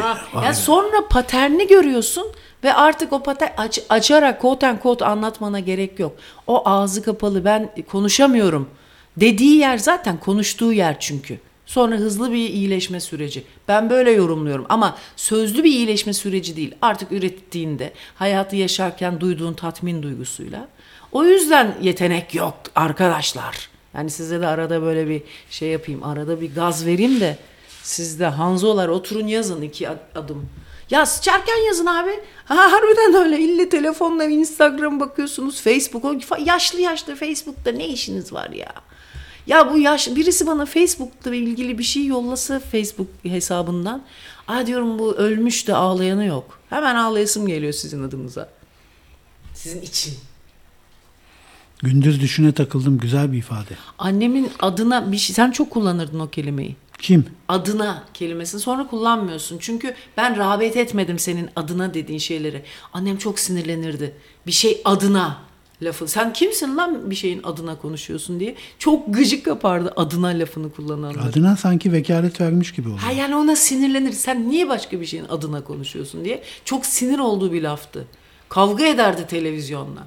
Ama bizim bir aile geleneğidir. Annen genellikle sevmediklerini belirtmekte daha hünerli. Ne güzel işte. Sevdiklerini de belirtse biraz. Ama ne oldu? Mahalle karıları sürekli sevdiği şeyleri belli eder. Ayrıca ediyordu da yani gerektiği zaman da siz de böyle hep kadını dansözvari bir mutluluk verici makine sanıyorsunuz. Ne oldu? Ses kartının kablosu oynadı mı bir bak. Neden? Çünkü oynadı da ondan. Yine mi elini ayağını tutamadın? Evet. Niye böyle oluyor sende? Çünkü sinirimi bozuyorsun. Yok, oynamamış. İyi. Tepinip durma. Ben annene bir şey soru az sordum. kaldı. Nere? Yazık, oynatmaya az kaldı. Patronum nerede mi diyor. Kurumsalların şarkısı o muydu? Fatih Alkoç muydu o adamın adı? Fatih Alkoç'tu değil mi? Hep yıllarımız bizim Fatih Alkoç'un aslında çok kaliteli müzisyen ama adamcağız kendini hiç ifade edemiyor. Kaygımızla geliyor. Hep bunun adına üzüldük. Abi ya yap o zaman, Allah Allah, seni kim tutuyor? Biz yıllarca Fatih Erkoç'a çok üzüldük. Niye bu adam kendi müziğini yapamıyor da pop şarkıları yapıyor diye. Bir de sevimsiz. Tövbe yarabbi. Değil mi? Sevimsizce yani şimdi hani bir Cevat Kurtuluş değil sanki o sevimliymiş. Ya da mesela bir Nejat Uygur değil sanki o sevimliymiş. Ya da bir Ali Poyrazoğlu anam. Hele o hiç değilmiş. O değilmiş. Ya en sempatiği kimdir mesela? Bak geçenlerde konuşmuştuk bunu. Sizce şov dünyamızın en sempatik insanı kim? Bak mesela çok yavşak, büyük yavşak, dev yavşak ama onu 90'lar da çok kötü kirletti ama mesela Mehmet Ali Erbil'in yavşaklığı bana sempatik gelir her zaman. Çok dev yavşak bir insandır ama. Ama komik çocuktur abi sanki. Değil mi? Şimdi de hafiften böyle bir kafayı sıyırmaya da başladı. Yaş kız yine be. Abi çok dev hastalıklar da yaşadı ama o. Bir yerden sonra şimdi paso itiraflar geliyor değil mi? Hiç bizi ilgilendirmiyor ya. Yani zaten bildiğimiz itirafları. Niye diyorsun ki? Zaten okunuyor her şey. Bence kim sence? Abi bir de Allah rahmet eylesin. Kimdi o adamın adı? Evet hayır Erkan Yolaç. O da çok sevimsizdi ya Allah rahmet. Ferhan Şensoy diyenler var. Ya o da sevimsizce aslında. İyi bir insan ama emekçi o. Emekçiliğinin bir yorgunluğu var. Tiyatroculuk, kumpanya yorgunluğu var. Size sempatik gelen o. Kumpanyonun yorgunluğu var onu ama şeyin farkında değil misiniz? Onu mesela ne kadar sinirli bir tip gibi olduğunu hiç bilmiyorum, haklarında bir şey var. Ama belli ki sinirli bir tip. Yani gıcık olsan olacağın bir tip Ferhan Şensoy. Ama biri demiş ki Halit Kıvanç, ben onu dedem gibi severdim. Halit Kıvanç. Aile kurmaya çalışıyor Yani... o da, bu da kendisine. Yazık. Halit Kıvanç iyiydi. Çok konuşuyor çocuklar. O NTV'de onu görecek diye insanlar korku içindeydi. Hala da yaşıyor maşallah, Allah ömür versin. Öldü mü yoksa da? Yok canım, niye ölsün? Halit Kıvanç ölmeyecek ki. Hiçbir zaman ölmez. O abi 180 yaşına kadar yaşar, ben söyleyeyim size. Çünkü konuşacak, onun bir ülküsü var. Hiç durma. Yazık. Bir bak böyle dalga geçiyor. Sonra bir gün bir konuşamadı, Allah korusun. Nasıl üzülür insan. Maşallah. Biz sevgiden dolayı bir de insanı garantiye alıyor ya. Kendi konuşmanı garantiye alıyorsun aslında biri çok konuştuğu zaman. Bence de kim biliyor musunuz? Dünyanın en şahane insanı. Ama çoğu tanımıyordur onları. Neyse biz de ölmek üzere olduğumuz için o son değerlerimizi söyleyelim tanıyan. Orhan Boran abi. Ya benim bu ülkede tanıdığım en gerçek beyefendi insan. Bak hem kumpanya yorgunluğuyla böyle vicdanını üzmüyor, acımıyor. Yani acıma demeyeyim de böyle onun adına yorulmuyorsun. Ferhan Şensoy'un adına ben mesela çok yorulmuşumdur. Sürekli bir sosyal içerik yapar falan. O da beni çok yorardı. Ama çok büyük insan tabii orası ayrı bir mevzu. Abi şimdi onları biraz da Galatasaray liseleri falan da hafif bozuyor bunları. Valla mesela o Ferhan Şensoy zekasıyla Galatasaray değil mesela İntaş Lisesi ya da mesela başka nereler var böyle hakikaten dandik lise mesela öyle bir şey olsaydı daha halkın, gerçi halkın yanındaydı ama Ferhan Şensoy değil mi? Ya ben şimdi kutsal ayetlerinize girmekse kutsallarınıza da değmekse güzel de bir insan ayrıca yani gayet de şahane bir insan da hani bir şeyleri aydınlatmaya çalışıyoruz. Neyi aydınlatıyorsa. Ama Orhan Baron. O da Galatasaraylı. Zaten abi alayı Galatasaraylı o dönemler. Ya çünkü o zamanların liselerinde hiç üniversiteye falan gerek yok. Bir de üniversite denen şey ya doktor onlar belli ki doktor olmayacak abi. Konservatuarda iyi ki girmemiş o Ferhan Şensoy'la şey. Yoksa girmişler mi ya? İnşallah girmemişlerdir. Lise tiyatro kolunda kalmışlardır. Çünkü konservatuarlılar kadar gıcık kaptığım ya çok sevimsizler be abi ya. Ya bir tane sevimlisine rastlamadım ya. Ya hoca 50 sene olur da bir tane sevimlisine rastlamaz mı insan? Sevimsiz alayı. Dün biz Aylin Aslım'la konuşuyoruz. Ayça bu çocuk ben futbolcu olsun istiyorum diyor bana. Çok tatlı. O da nefret ediyor. Aman ne bir müzisyen. Hele o rockçılar kompleksli gerizekalı. Aman onların hepsi benim gerizekalı kuzenlerim gibi geliyor. Yani kuzen sonuçta akraban ayrı. Ama böyle çocuklar olur ya. Baba bana bir tane gitar alır mısın? Babacım bakar mısın? Alayı apartman çocuğunun en iyisi Kaşhane'de filan. Onlar da hepsi ergen abi bak. Çoğunu değil hepsini tanıyorum. Abi ergenler post ergen. İyi çocuklar, temiz oğlanlar tabii kızlar da. Ama yani oturup şimdi ben ne konuşacağım seninle baba yani. Hani her şey. Bizim Cenk Büker bunların en güzel örneğidir. Hala gelmiş ulan götünün kılı kadayıfa dönmüş ona. Hala rockçıyım ben.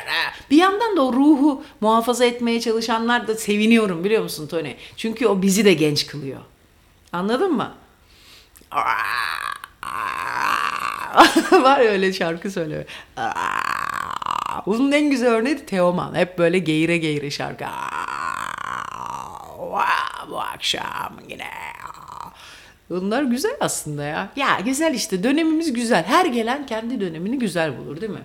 Bizim gençliğimiz güzeldi diye. Ama şimdi düşünüyorum da bu pandemideki çocuklar bunlar güzel hatırlamayacaklar. Güzel hatırlayamalarına imkan yok. Bir kere hiçbir sosyallikleri yok ki evin içinde neyi güzel diyebilirler. Bir sürü affedersiniz attara anne baba. Çocuğun kendi zaten attara bir şeydir. Ergen denen şey. Anne baba attara. Abi öyle bir yer yani. Dün bu arada kiralık evler falan bakıyorum. Ondan sonra o müthişti. 15.000 liralık ev değil mi? Bir tane de aradım dedi ki 15.000 lira dedi. Nasıl bir ev dedim. İçi çok güzel dedi. Dışarıdan ahşap gibi görünüyor ama beton taştır dedi. Allah Allah dedim tamam bir şey yapalım bir fotoğrafı var mı dedim. Şimdi gelmeyeyim oralara kadar. Şu Ayça her gittiği semtte ev bakar. Mesela ben hastanedeyken Bostanlı'da bakıyordu. Aman ben öleyim de kurtulun be gerizekalılar. Ben olmasam da acaba bunlar kimi dinleyecek? Gidin de Cemcem'in aydın değil. Nasıl sıçtıklarım? Ha sen kim bakacaksın bak yine ben sabahtan beri beni söyletme burada. Kalktım sabahın 6'sında kalkıyorum bunun tiplerini iğnelerini böyle. Bir de böyle içi geçerek uyuyor öyle üzülüyorum ki böyle. Arada böyle yapıyor böyle. Vah oluyorum böyle. Bazen gidiyorum ayna tutuyorum bunun ağzına yaşıyorum. Tövbe estağfurullah şaka. Millet bir şey söyleyeceğim. Annemin gülüşü yine annem güldü içimden ya. Millet abi aynayı James Bond kızları böyle kendini arkadan böyle gelen düşmana bakmak ya da işte makyaj tazelemek için kullanır ama ne koyayım biz manita yaşıyor mu? Duygusuz manita yaşıyor mu diye burnuna tutuyoruz. Ha, nefes alıyorum. Bu yapıyor mu diye.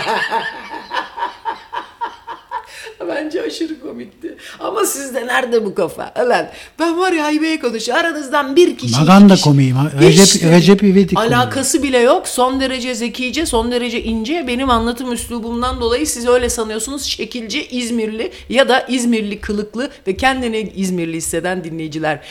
Sığ insanlar. Ama aralarında 2 ya da 3 kişi var. Bakın böyle söylüyorum. Sizde o 2 veya 3 kişi de lütfen yemesin bu zokayı. Çünkü bu reklamcılığın gereğidir. Size bir kimlik veriyor. Anladın mı? Aslında çaktırmadan ben anlayan tarafım diyerek size kral çıplak yaptırıyor. Ağzına sıçtığımın medyacısı seni. Dur ağzıma bir sıçacağım kendimin ben. Amına evladı seni ağzına. Evet kendiyle. Şimdi yalan değil ama bir yandan. Kapitalizm böyle bir şey yaratıyor. Reklamlar üzerinden hepinizi kazanıyor, tamam mı? Bir de bağımlı kılıyor. Niye? Çünkü sana özel bir kimlik veriyor. Bu zekiyi anlayan insan. 2-3 kişiden biriyim. Bak ne kadar özelim diyor. Bunu anlayan 2-3 kişi varsa çocuklar bu böyle o sıra şu sıra buradan çıkıyor. Evet güzel bir 10 şarkısı çalayım ben de.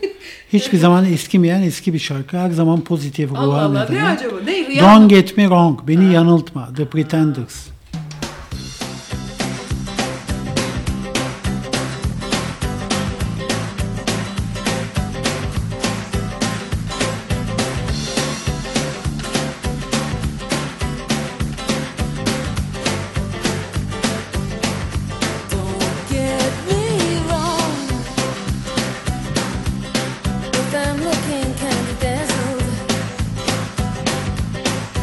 I see me run like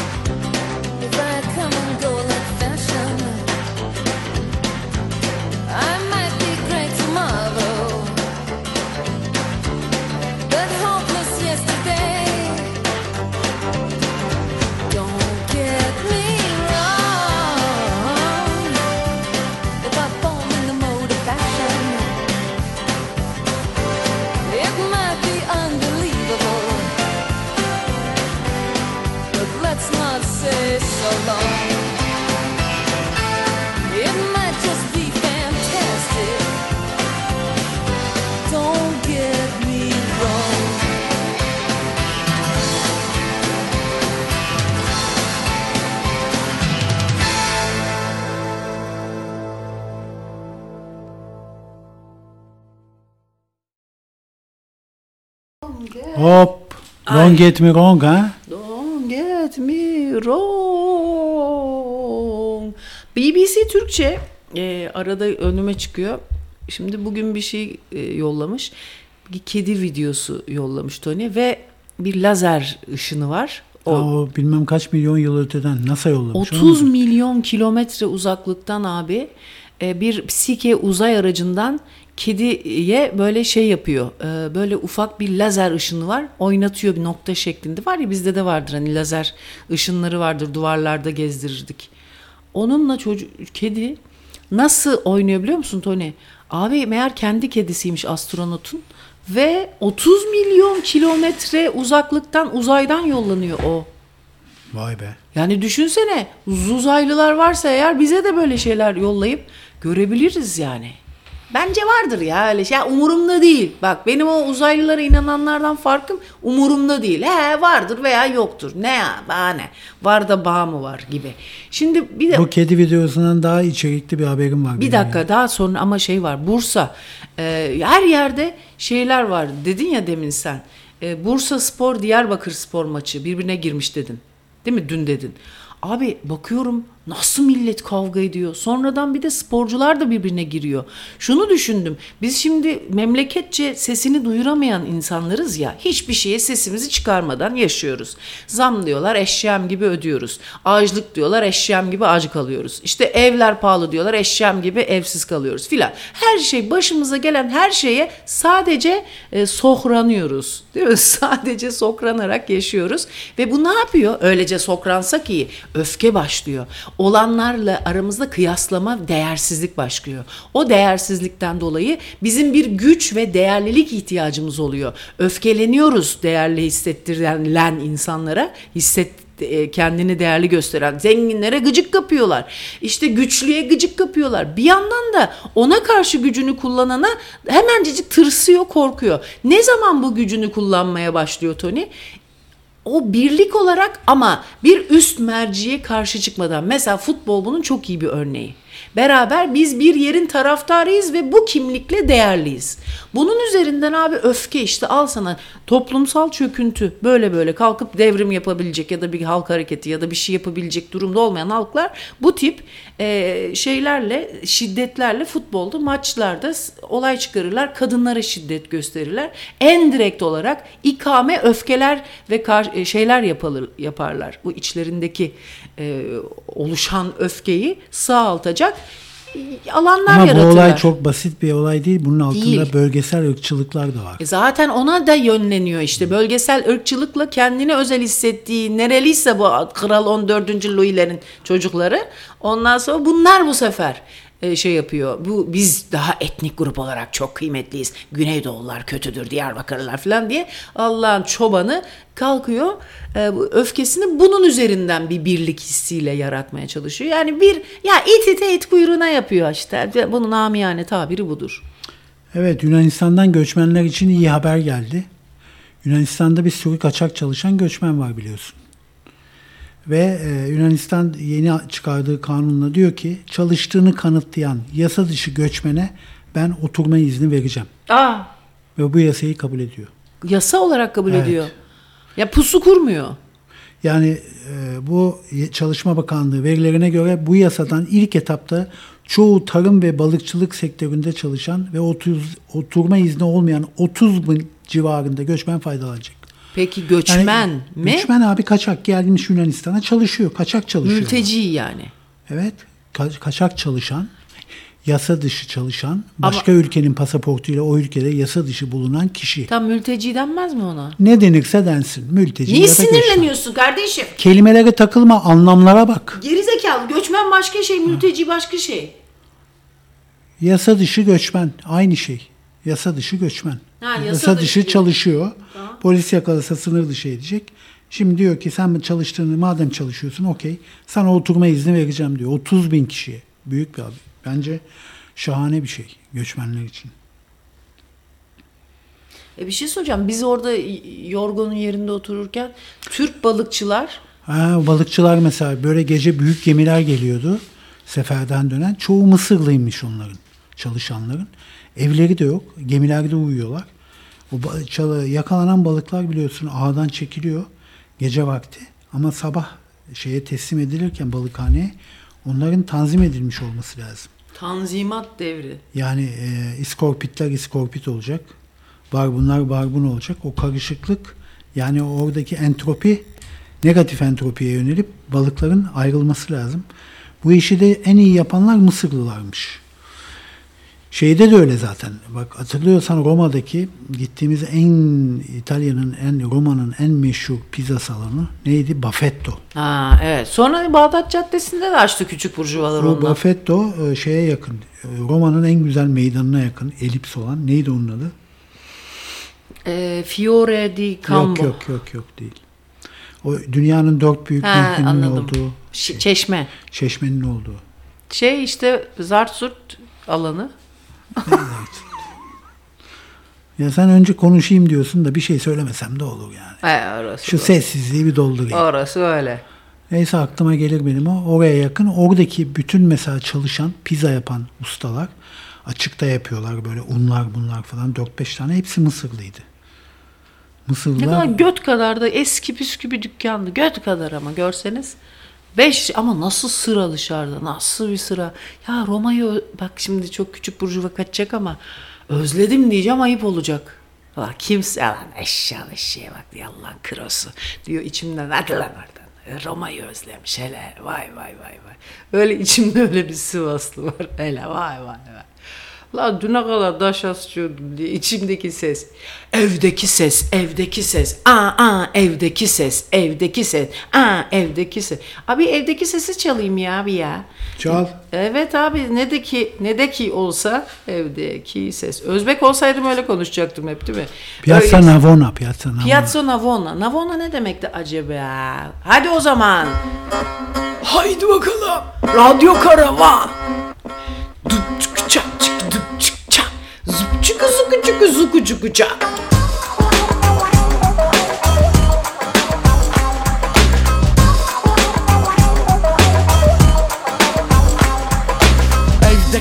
Evdeki ses bamba Crazy sexy kabus terakkiyo sırtından. Kolay değil böyle 25 pozisyon. Ne vardı ha bir de seksi don. Manita oldum afiş ben ise bomba. 5 gece aynı tempo halimi sorma. Manisa Mesir bu durumda iyi gelir. Dizlerimde hal yok beni gören delirir. Dilim tutulsaydı da söylemeseydim. Ben nereden bilirdim mahvoldum bittim. Tropicana Escobar Paşa ve Fly'in. Kapıdan kovdular bacadan girdim. Aldım verdim gittim ve kaldım. Sadece bir gündü 1000 kalbi çaldım. Ne matrakım ben değil mi çocuklar bu yavrular. Ne oyunlar oynar manita yanımda. Muhabbet erotika bir gecelik aşkta tadı bambaşka. Bunca heyecana vallahi pestes. Katıl sen de bize evdeki ses. Evdeki ses, evdeki ses. Evdeki ses, evdeki ses. Evdeki ses, evdeki ses. Evdeki ses, evdeki ses.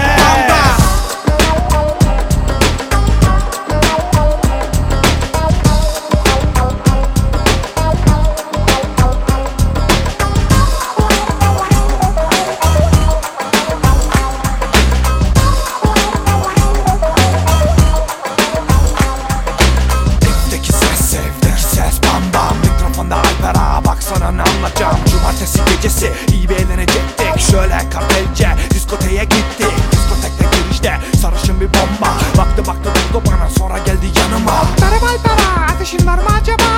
Ateş var anam ateş düştü pantolonuma. Seni böyle görünce dünyam döndü tersine. Uyan oğlum Alper işte hendek işte deve. Bu gece gel evdeki sese. Bilmem ki çok şey duydum arkadaşlardan. Ya bu geceden sonra beni unutursan. Bak güzelim ben Karakan'dan Alpera. Hiç gerek yok bana böyle ayak yapmana Alpera. Bugün burada yarın orada. Manetayı aldım kafaya bindi arabaya. Basıyorum son gaza ne yapacağız acaba? Evdeki sesi dinle oh deme püf de. Evdeki ses, evdeki ses. Evdeki ses, evdeki ses. Evdeki ses, evdeki ses.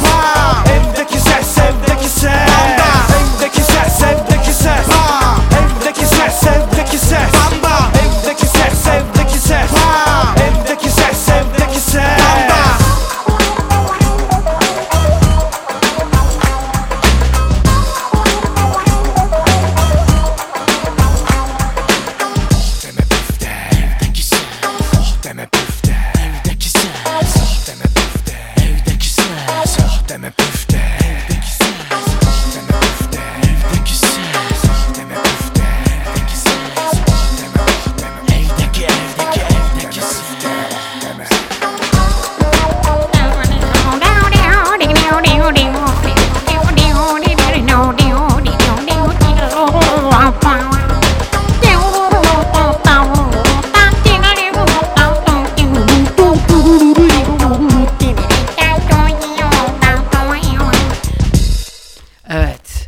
90'lardan bizim yani artık daha dibi yani. Artık daha ne alacağını şaşırmış. Bizden umut kesilmiş. Böyle tam bir Hanzo rapiyle. Bunlar Almancı çocuk. Eniştenizin kakasını yaptığına dair en güzel şeyi, itirafı sifon sesiyle programını taçlandıran Radyo Karavan'da. Ama enişte dediğin öyle yani. İnşaatı böyle güzel değil mi? İnşaat malzemesini aslan gibi yasladı. Geliyor işte Toni Drosa. Hey baba büyüksün be. Hey yavrum be. Abi işte aile babası dediğin gider aslan gibi şarkı arasında Giderken şöyle düşündüm. Bunu söylemeden durabilecek mi dedim acaba. Ama duramayacağını biliyordum. Ama bir dakika söylemeden duracaktım. Ta ki sen sifonu çekene kadar mikrofon açıkken. Bunun hiç umurunda değil ha valla. Bir şey söyleyeyim mi? Mesela aha bu ne ya? Bu ne ya? Karınca. İşte o karınca değil, arı dilini sokacak senin. Aşk olsun. Ne olacak, kaka yapmak ayıp bir şey mi Toni'cim? Aşk olsun. Biz seviniyoruz. Bir kere hasta insan kaka yaptı mı, osurdu mu, bunları sevinen bir kültürümüz var bizim. Hastayken hiç ayıp olmaz. Ne güzel işte. Bu arada bu kadar antibiyotiğe bağırsak yapın floran ne durumda? Gayet iyi. Maşallah iyi, çok güzel, çok şükür dinleyicilerimizin bizim nazarı değmez. Bak Power FM olsan değer ama dinleyicilerimiz her an Ayetel Kürsi zinciri, her an daim olmak üzere. Lütfen bugün yine güzel şu mübarek cuma gününde, değil mi, cuma sayılır perşembe. Şu ne ya, vinç garip bir şeyler yapmaya başladı. Galiba boru döşüyorlar sokaklara. Evet. Şimdi evdeki ses, evdeki ses, evdeki ses, evdeki ses, bamba diye programımız devam etti. Ne güzel oldu, fena mı oldu? Etti de noldi, o da olabilir. Saat kaç bakayım bir? Saat 10'u çeyrek geçiyor. Değerli dinleyenler, bana da Flormar'dan şimdi bir mesaj geldi. Bana niye gelir ki Flormar'dan mesela? Ben hiç anlayamadım şimdi. Ya bana niye gel? Yine hala umut var demek bence mesela bu. Ne mesajı geldi? Ne bileyim, dur okuyayım harbiden neymiş lan. Sanacaklar şimdi reklam aldılar. Ulan bizim ne işimiz olur? Bana verir mi hiç ya Flormar öyle bir şey? Allah. Aklın almıyor değil mi niye mesaj geldi? Beynin anlayamıyor. İndirim varmış. Peki ama beyin neden oluşuyor biliyor musun sen? Neden oluşuyor? Maddesel olarak neden oluşuyor? Neden oluşuyor? Beyin 1 litre su, Evet. 150 gram yağ, 15 gram şeker, 110 gram protein ve 10 gram tuzdan oluşuyor. Hadi be. Evet abi. Bir daha söyle, tekrar et o zaman. Çok önemli bilgi çünkü bu. Dünyanın en karmaşık yapısına sahip olan beyin organ olarak insan beyni. Evet. 1 litre su, 150 gram yağ, 15 gram şeker, 110 gram protein ve 10 gram tuzdan oluşuyor. Vay be. Bir dinleyicimiz bize mayış yollamış. Sağlıklı yıllar diyerek. Fakat kim olduğu yazmıyor. Birleşik ödeme hizmetleri ve elektron. Bu galiba Amerika'dan falan yollanıyor. Ya da işte yurt dışından yollanınca böyle bir birleşik ödeme şeyleri diyor. Bülent Poyraz. Bak dün yapılmış mayışlarmış. Söylemiştik zaten. Tamam, bir Bülent Poyraz, bir de bugün birleşik ödeme hizmetlerinden gelmiş değerli arkadaşlar. Memlekete gideceğiz de o yüzden mayış lazım, dilenci değiliz. Memlekete gideceğiz. Evet, inşallah Allah'ım inayetiyle beraber gideydik de bir şey. Ya buralarda güzel, ben şimdi nankörlük de etmek istemiyorum. Ben seviyorum ya. İzmir güzel şehir, bakmayın çocuklar, vallahi güzel şehir ya. Bak diyor ki alışveriş yaparken kasada telefon numaranızı kayıt ediyorlar. Sonra SMS yollayıp KVKK için onay alıyorlar. Kasada pek dikkat etmiyoruz ama reklam kampanya vesaire şeyler için SMS atmalarına da böylece izin veriyoruz. Bu ne demek biliyor musun bu okuduğun şey? Dinleyici bizden tamamen ümidini kesmiş. Yani çok net bize güveniyorlar demek Toni. Kapitalist kurumsal bir radyo olmadığımızı çok net bunlar bizi bizim sandığımızdan daha fazla hissediyor. Ana korktum biraz ha. Vallahi ben ne de olsa böyle söylüyor filan ama yine ne de olsa kapitalist bir şey reklam, mesela sanki anti reklammış gibi, mesela Allah'ında Osturuk'tan Flormar'ının reklamını aldım sanabilirler. Umudu hala bende vardı. Hala ne de olsa ben de yavşağım ya Toni. O kurumsal yavşaklık geçmez artık. Kanımıza işledi. 18 yaşından beri çalışa çalışa gelmiş 50 yaşına karta kaçmış artık. Tabii ki insanın şeyine işliyor artık, genetik sarmalında oluyor. Ama yemiyorlar bak çocuklar, yani yemiyor değil, çocuklar öyle algılamıyor. Ben olsam bunlar kesin ya o Flormar'dan bir şey almışlardır diye düşünürüm. Kesinlikle öyle bir şey olmadığını anlamışlar. Çok aç görünüyoruz, anladın mı Toni? Bunlar bizi, bir şey söyleyeceğim, o kadar da götünüz kalkmasın ha. Bunlar çünkü aynı. Steve Jobs ne dedi o meşhur üniversite konuşmasında? Aç kalın dedi. Ama çok adamın değil. Kafası çalışmaz dedi. Bir dakika, bunları bu arkadaşlarım, bunlar diyorum, ayıp ediyorum, kusura bakmayın ama bunlar aynı bunlar. Bu sefer güçsüz de sevmezler. İnsanoğlu öyle güçsüz de sevmez. Sevmez ki senin mayışınla yaşasın, istemezler. İsterler ki zaten sende bir şey. Mesela buraya getir bir tane zengin radyocu. Hemen ona yağ çekmeye başlarlar. Bak seni beğenmez. Niye? Sen acısın diye bulur. Niye? Çünkü ona kendi korkusu olan acılığını hatırlatacak şey istemiyor etrafında. Nasıl sıçtıkları? Yo ama ben sizi adam edeceğim. Yo. Siz ne zaman ki hayatın o dandik oyunlarına artık kanmayacaksınız. Kendi içinizde o at binmek var ya, kendi atınızı aslan gibi bineceksiniz. Eğer böyle hamaset dolu 1000 akınlar gibiydiniz atlılar filan, anladınız siz onu. Öyle oldunuz, ondan sonra diyeceğim ki çocuklar bana müsaade. Bak sizi güzelce atlarınıza bindirdik. Ondan sonra vay hele. Abi ben de seviyorum böyle ya. Alo. Tabii oğlum, at önemli bir şey Toni. Bak niye ressamların ustalık dönemleri atla ustalık dönemlerini anlatmak isterler? Yani öyle istemezler de isteyenler var. At Tanrı'nın şairliği be. Bravo. İşte kendi içindeki o atla özdeşleşmiş atın o asaleti var ya Toni. İşte o... Hindi ise sarhoşluğu. Ne? Hindi ise sarhoşluğu. Ne alakası? Güzelmiş. Hindi çok çirkin bir hayvan ya. Yazık. Öyle deme. Bak Şener Şen bir ödül almak için çıkıp bir konuşma yapmış ve bayağı ses getirmiş konuşması. Yaşlı biliyorsun, Şener Şen iyice yaşlandı. Diyor ki bu yaşıma kadar öğrendiğim tek şey kötülerin ve güçlülerin her alanda hakim olduğu bir dünyada yaşıyor olmamız. İyinin, doğrunun, güzelin hakim olacağı bir dünyada ancak ve ancak sanata ağırlık verilerek yaşayabiliriz. Sanatçılarda görüyoruz bir sürü atlara sanatçı da var. Artist dolaşıyor. Yok ya. Lan aç köpek biz bilmiyoruz. Yani gibi. İyi bir dünyada yaşamıyorsak bu iyi bir dünyanın hayaliyle yaşayabiliriz diyor bence. Sanat da bu hayal işte. Güzel. Ama hayalin tedavi edici etkisi vardır. Ya deli misin abi, sanat lafıyla biz bunu etiketlendiririz. Bakmak işte. Baktığın yerde anlamlı bir şey görmek. Anlamsız böyle boş bakıyorsan zaten akıl hastasısın. Hayatta bir tek bir güzelliği var bu hayatın. Menginlik tamam güzel. Belki altyapı olarak insanı konforlu hissettiriyor. Fakat ne bileyim, temiz bir evdesin. Anladın mı? Çok da üşümüyorsun. Karnında doyuyor 2 kuruş. Ama dışarıda içeride anlamlı bir bakış var. Anlamlı bir hayat var. Konuşulan, kulağına girenler, duyu organların çalışıyor yani. Nedir o? Yaşamaktır değil mi? Dokunmaktır. Dokanmak.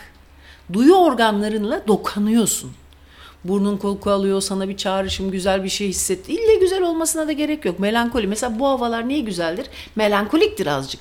Neden yağmura rahmet derler? Çünkü pek bir şey de yoktur değil mi etrafta? Her şey eşit ıslaklıkta. Her şeye eşit nüfuz ediyor bu şey. Tıpkı hava gibi ama hava açıkken, yağmursuzken biz güneşin ışınlarını ışık diye görmüyoruz. Ama yağmurluyken görüyoruz. Işık kırılıyor, bir şeyler ediyor, her yer ıslanıyor, değil mi? Ve her yer eşit oluyor. Bu eşitlik bizi güvende hissettiriyor. Çünkü ilişki denen şey, sağlıklı ilişki denen şeyin ilk koşulu giderken, bir de dinciler öyle kelimeleri, heceleri uzatıyor ya. İlk koşulu ne abi? Eşitlik. Eşitlik olmayan yerde senin sözündür bu. Çıkar vardır diyorsun. Krishnamurti'nin mi? Onu mu söylüyordun yoksa? Neydi o söz? Bir ilişkide eşitlik yoksa orada ya sapkınlık ya çıkar var. Mesela. O yüzden hayatla eşit hissettiğimiz yer ki mayış geldi bu beni mutlu ediyor. Mutlu ediyor tabii yani. Dokanmaktır abi işte. Mayış geldiği yerde dinleyiciye dokandığını gösteriyor. Şimdi bu gece 21 Aralık değil mi? Ne oluyor bu gece? Eşitleniyor olay. En uzun gece mi oluyor? En uzun gece evet. Vay be, güzelmiş. Ayşe Çiftçi Turan. Sizsiz hayat çekilmiyor. Vay kardeşim benim. Bak ne yapmış? Dokanmışız. O da bize mayışıyla bir o da bir ufak bak, paranın araç olduğu yer. Değil mi? Ne yapıyor? Ben de şuradan bir kendimi tatmin edeyim. Çünkü ben onları dinliyorum. Ben de bu işe bir dahil olayım diyor. Mayış yollamak öyle. Dahil oluyor. Müdahil olmuyor ama dahil oluyor. Ha. Ha. Ha. Ha. Ha.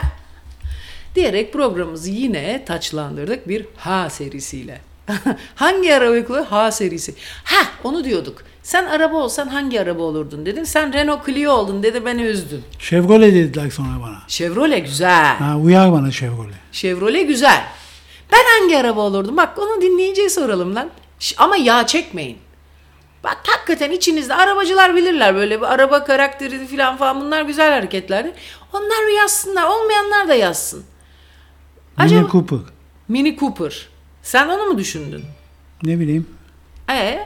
Pek ufak tefek olmamana rağmen Mini Cooper.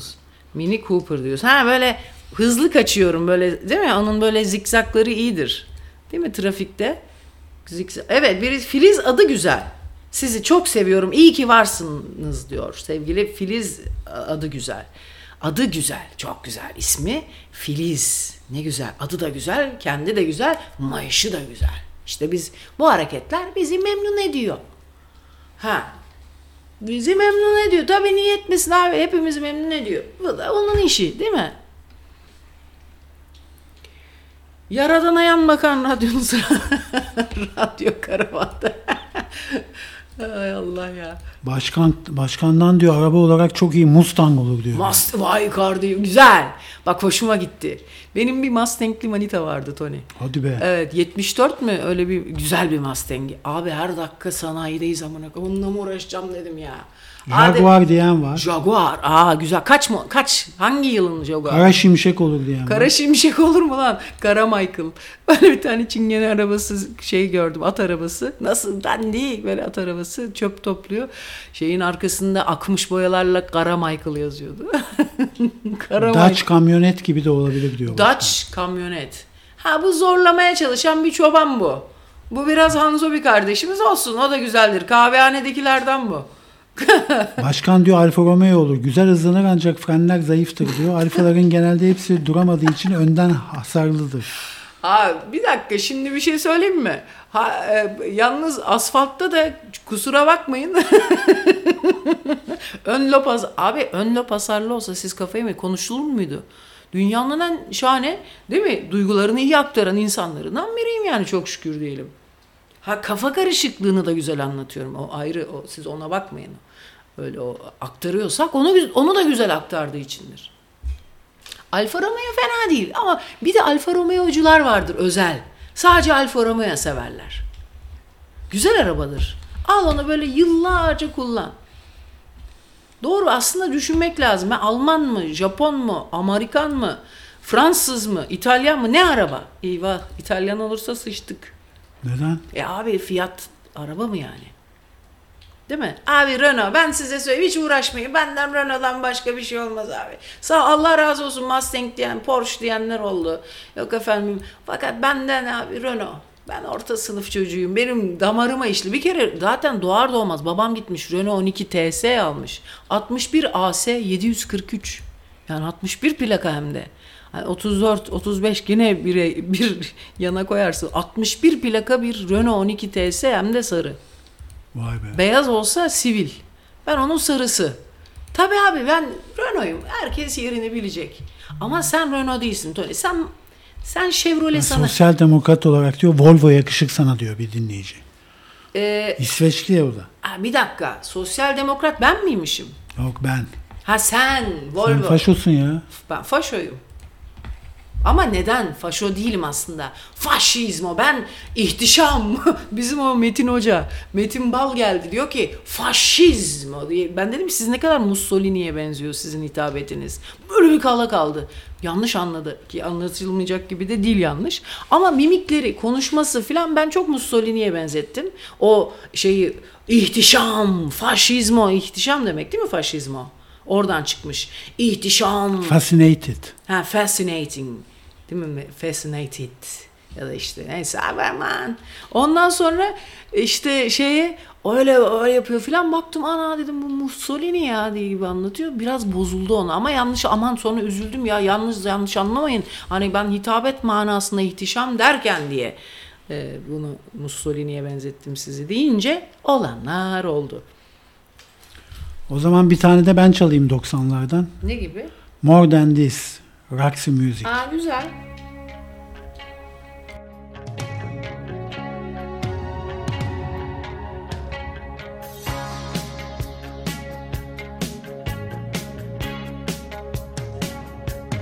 I could feel at the time there was no way of knowing.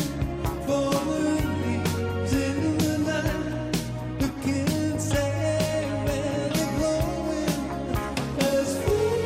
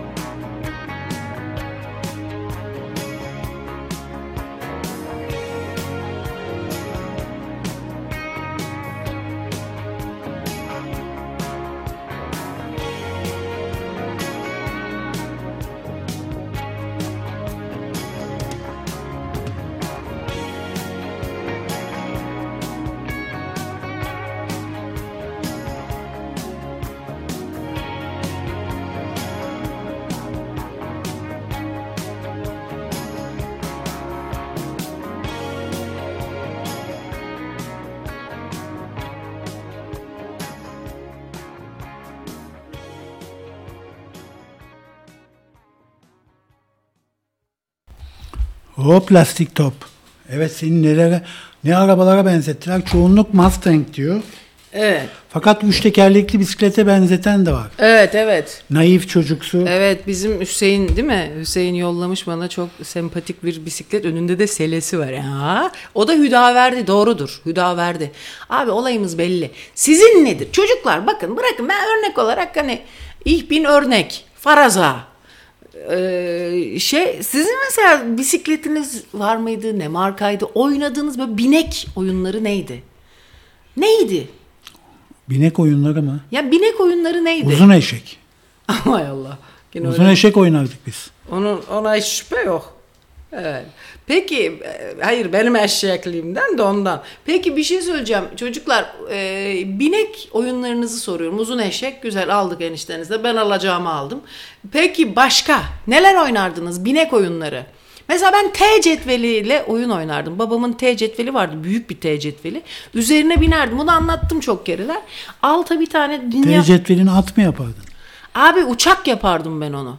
T cetvelinin üstüne binerdim ve uçak gibi işte yapmazdım bak. Uçan süpürge hiçbir zaman yapmadım. Uçak yaptım. Bence daha güzel bir şey. Çünkü uçan süpürge yapsam zorlama olur. Şimdiki çocukları alsan, yok Miyazaki'leri falan, anneler hep böyle paket olarak yaptılar.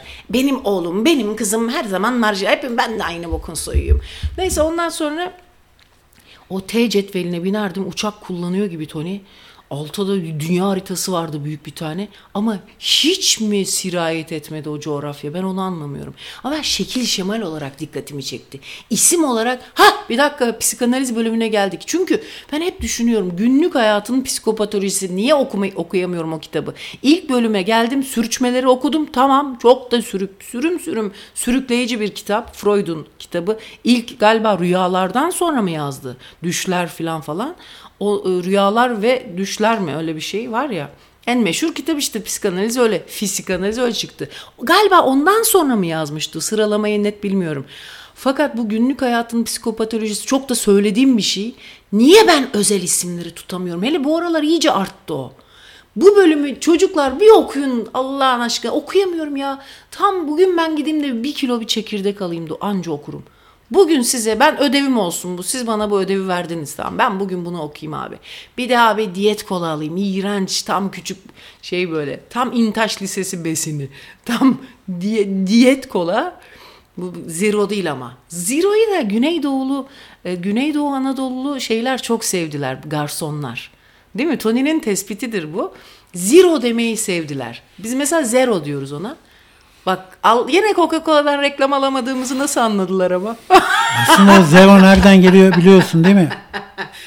Zero nereden geliyor? Nereden? Aslında önce Hintler buluyor. Hintlerden Araplara geçiyor. 0.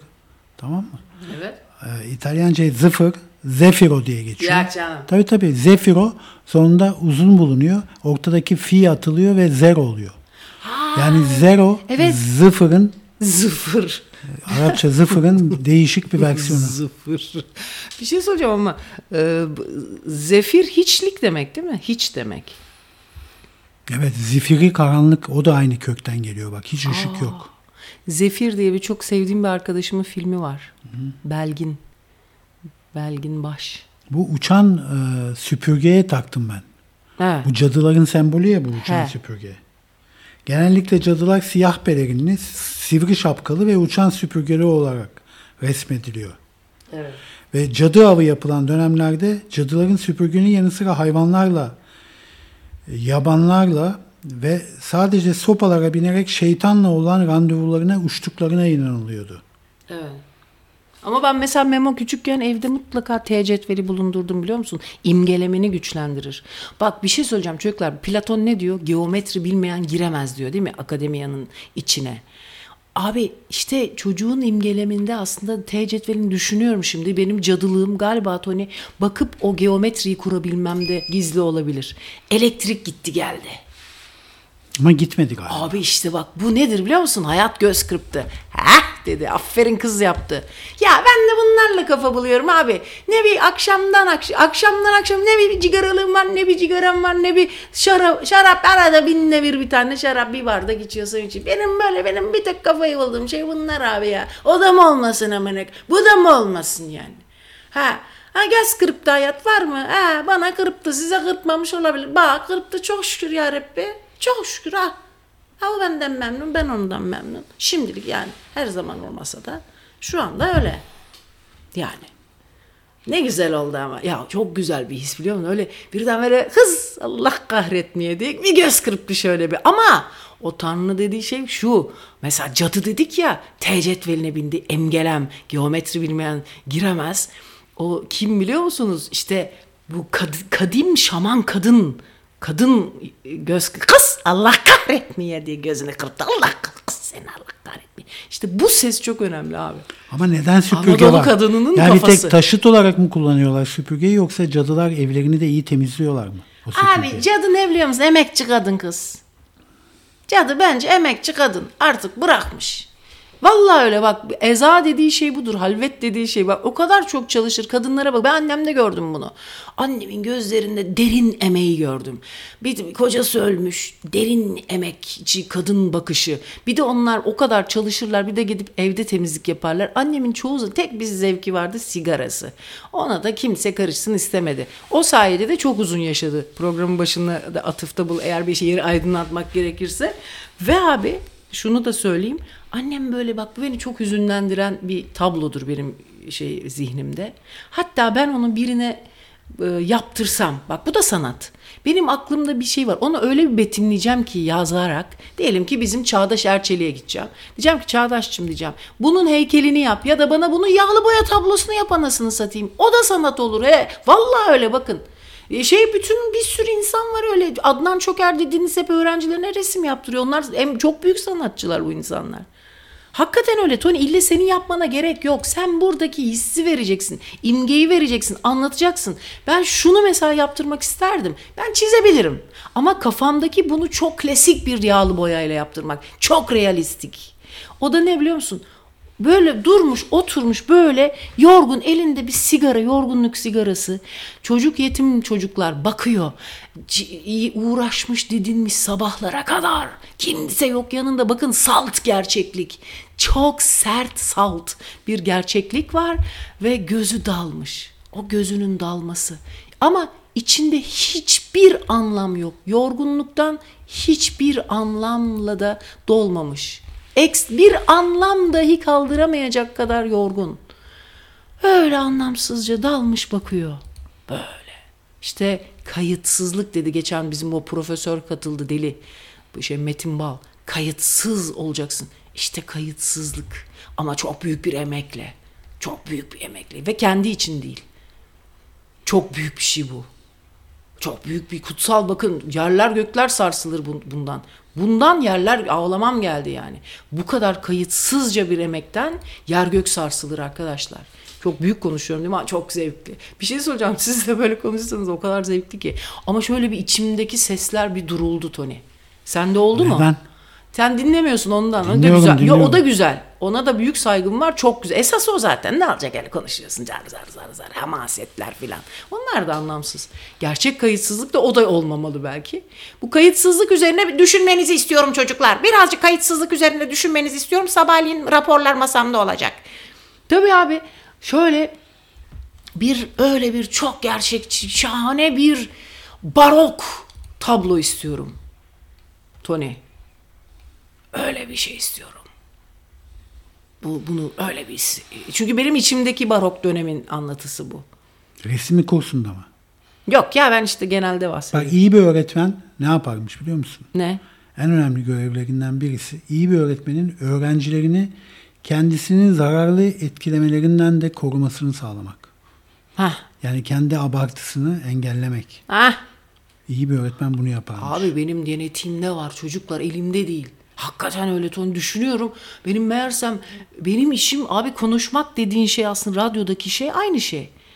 Yani geyik yapmak. Bir öğretmen geyik de yapması gerekiyor ki çocuk kaçmasın. Bak bizim bu Memo eğer birazcık geyikçi böyle neşeli dille çünkü çocuğun alıştığı aile ortamında aile dili o. Anlama dili o. Hayata geliş dili o.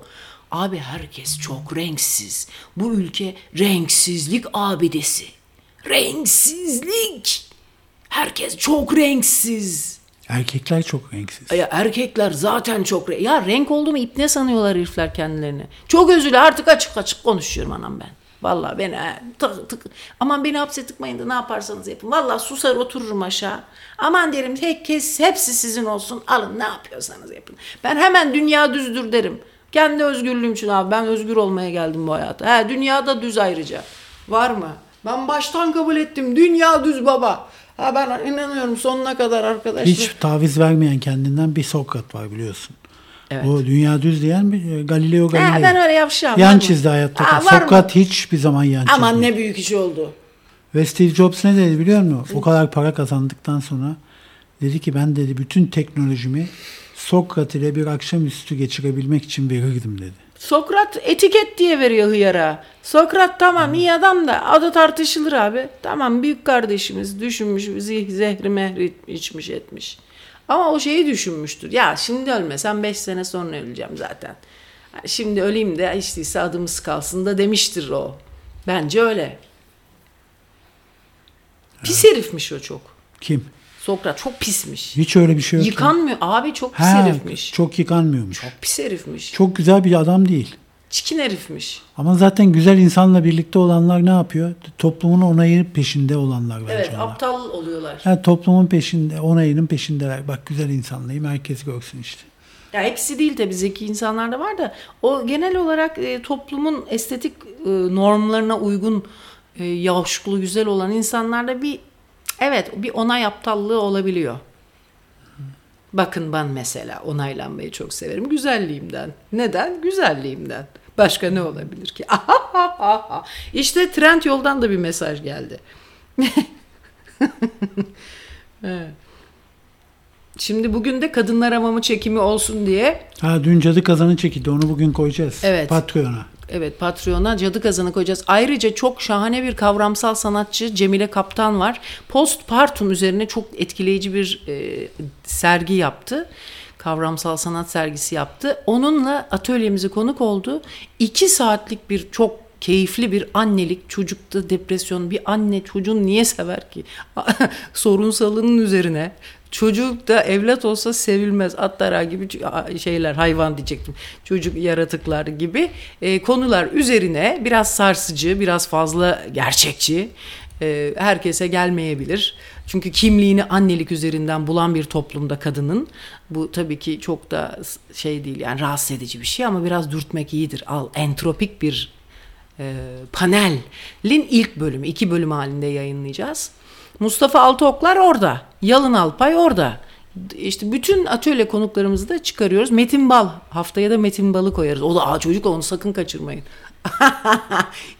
onu muhakkak seyredin. Abi. Muhakkak. Ya bu atölye konuklarını seyredin. Patreon'a üye olun deyyuslar. Bir şey söyleyeceğim ya, siz ne çok krosunuz ha. Bak düşünüyorum da harbiden krosunuz. Bunların alayı etiketçi. Lan ben lise mezunu bir insanım ve hakikaten hiç kimde bile değil. Ne zaman kimde oldu söyleyeyim size. Bir şey yaptım. Bir eğitime katılmak istedim, tamam mı? Bu bizim atölyelerde çünkü sanat terapi böyle ufak ufak öyle şeyler de yapıyoruz. Çünkü zaten psikanalizin ta kendisidir aslında sanat. Açıklamak zorunda, bulmak zorunda olmadığın, yani kelimelerle bunu açıklamak zorunda olmadığın şahane bir psikanalizdir. Kalkıp da bir analistin olmasına gerek olmayan, kendi içinde diyaloğunu sağlatan nefis bir şey. Bana kalırsa tamam psikanalizdir sanat. Neyse işte onlara da azıcık yardımcı olacak, geyiklerimizi süsleyecek bir sanat terapi eğitimi alayım dedim. Abi eğitiminiz nedir dedi. Lise mezunuyum dedim. Kusura bakmayın o zaman alamayız dedi. Hadi siktirin oradan dedim. Ne kadar kro bir şey değil mi? Yani ben halı dokumacılığı yine iyi. Mesela ne olsun işte yani motor tesviye bölümü giden de olsa alacakmış. Ben ne yapayım oğlum, senin öğreteceğin şeyi zaten gerek yok. Neyse hiç kompleks yapmadım. Eskiden olsa yapıyordum böyle şeyleri ha. Bayağı ağlamam falan geliyordu. Şimdi artık o kadar net olarak böyle bir şey olmadığını içsel olarak hissettim. Anladım yani. Ki artık etkilemiyor. Ama ben size bir şey söyleyeceğim. Bu Patreon'lara üye olun diyorum. Çünkü işte o etiketçiliğin devamı olarak siz. Patreon'da orada sana faydalı bir şey var sayın dinleyici. Şimdi gidiyor bu mesela bir üniversite mezunu olunca açık öğretim seni hiç sınava girmeden otomatik bir bölüme sokuyor. Ne kadar yanlış değil mi? Sen verme şeyi, isteyen girsin, illa üniversite mezunu mu olsun? Bilakis olmasın. Sen verme diploma, verme üniversite diploması. Tamam, vermiyorsan versin, olmaz. Ama orada mesela girecek insanlar eğitim alsınlar isteyenler. Tamam, askerlikten muaf olamasın veya öğrencilerin gideceği pasolardan yararlanamasın. Ya onun sana toplumsal işte sosyal bölümlerinden faydalandırma. Ama öğrenmek isteyen insana sen nasıl olur da sınavsız üniversite mezunu diye açık öğretime kabul edersin de. Ya bir şey söyleyeceğim, çok büyük açıklar, çok ciddi ahlaksız açıklar var ya. Yani o neymiş öyle. Gerçi ders notlarına ulaşılıyor galiba. Ben oralardan çok fazla ders hazırlıyorum çünkü. Ya şey çok güzel, üniversite tezlerinin Toni, bazı siteler var. Oralarda bütün üniversite makalelerine ulaşılıyor. O açıdan çok şahane, bak bir şey diyemem. Ama o bizim sayemizde değil. O interneti bulan insanlar sayesinde olmuş bir şey. Yani değil mi? Ya sen bir kampanya başlat. Herkes şu eğitimi alabilir açık öğretimde diye. Var mı öyle bir şey? Bu arada olabilir ha. Ben öyle yani çok da fazla bildiğimden konuşmuyorum. Ama bir şeyi eleştirmek çok hoş geliyor insana ya. Bak, Gladiator filmi var ya. Evet. Sen sevmiş miydin onu? Hayır. Sevmemiş miydin? Hatırlamıyorum. Ridley Scott. Onun devamı çekilecekmiş gelecek sene. Ben 300 Spartalı'yı hatırlıyorum. Gladiatörü tam hatırlayamıyorum. Denzel Washington, Connie Nielsen ve Barry Cogan da rol alacağı devam filminin gelecek yıl gösterime girmesi bekleniyor. Gay filmi gibi bir şeydi o. Herkes yok kaslı, abi. herkes erkek. Gay filmi, Allah Allah. Kaslar gaylere mi mahsus? Heterolarda yok mu kas? İyi de yani bu kadar herifin bir araya geldiği şeylerde biraz... Gladyatörün sonunda Russell Crowe'un canlandırdığı Maximus aldığı ağır yaralar nedeniyle ölüyor. Şimdi nasıl devam edecek?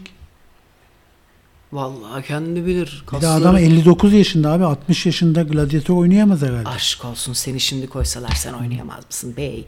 Bey koş bey, gladyatöre oyuncu arıyorlar bey. Şarkı bitti ama bey. zaten rol almayacakmış. O zaman bir şey söyleyeceğim. Hakikaten çok fazla erkeğin bir arada olduğu şey tamamen latan gay, yani yatan gay de dahil, latan gay işleri, ben öyle düşünüyorum. Hatta size şimdi neden öyle dediğimi anlatan bir şarkı çalayım mı? Çok da sevdiğim bir şarkıdır.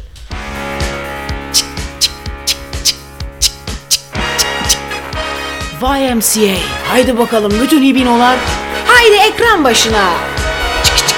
Young man, there's no need to feel down. I said, young man, pick yourself off the ground. I said, young man, cause you're in a new town. There's no need to be unhappy. Young man, there's a place you can go. I said, young man, when you're short on your dough, you can stay there. And I'm sure you will find many ways to have a good time. It's fun to stay at the YMCA. It's fun to stay at the YMCA. They have everything for your men to enjoy. You can hang out with all the boys. It's fun to stay at the YMCA. It's fun to stay at the YMCA. You can get yourself clean. You can have a good meal. You can do whatever you feel. Young man, are you listening to me?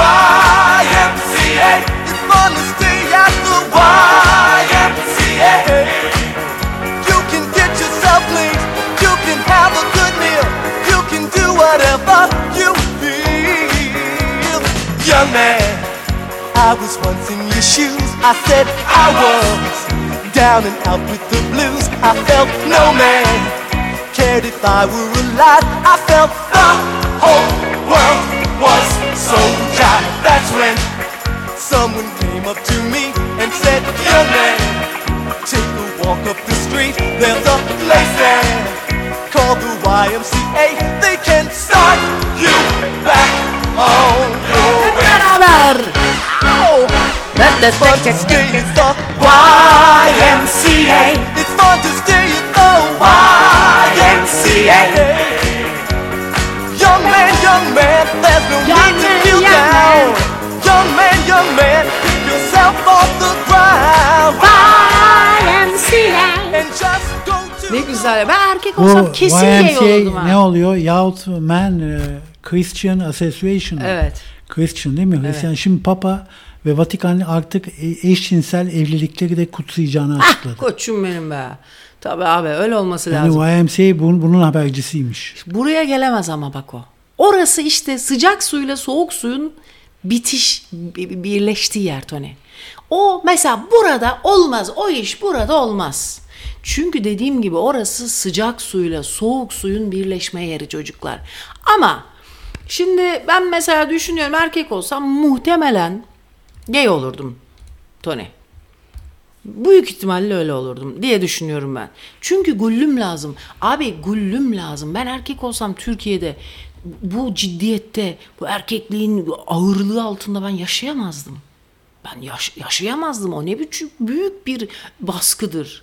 Yıldırım Türker bir yazı yazmıştı bu Cogito diye bir şeydi dergide.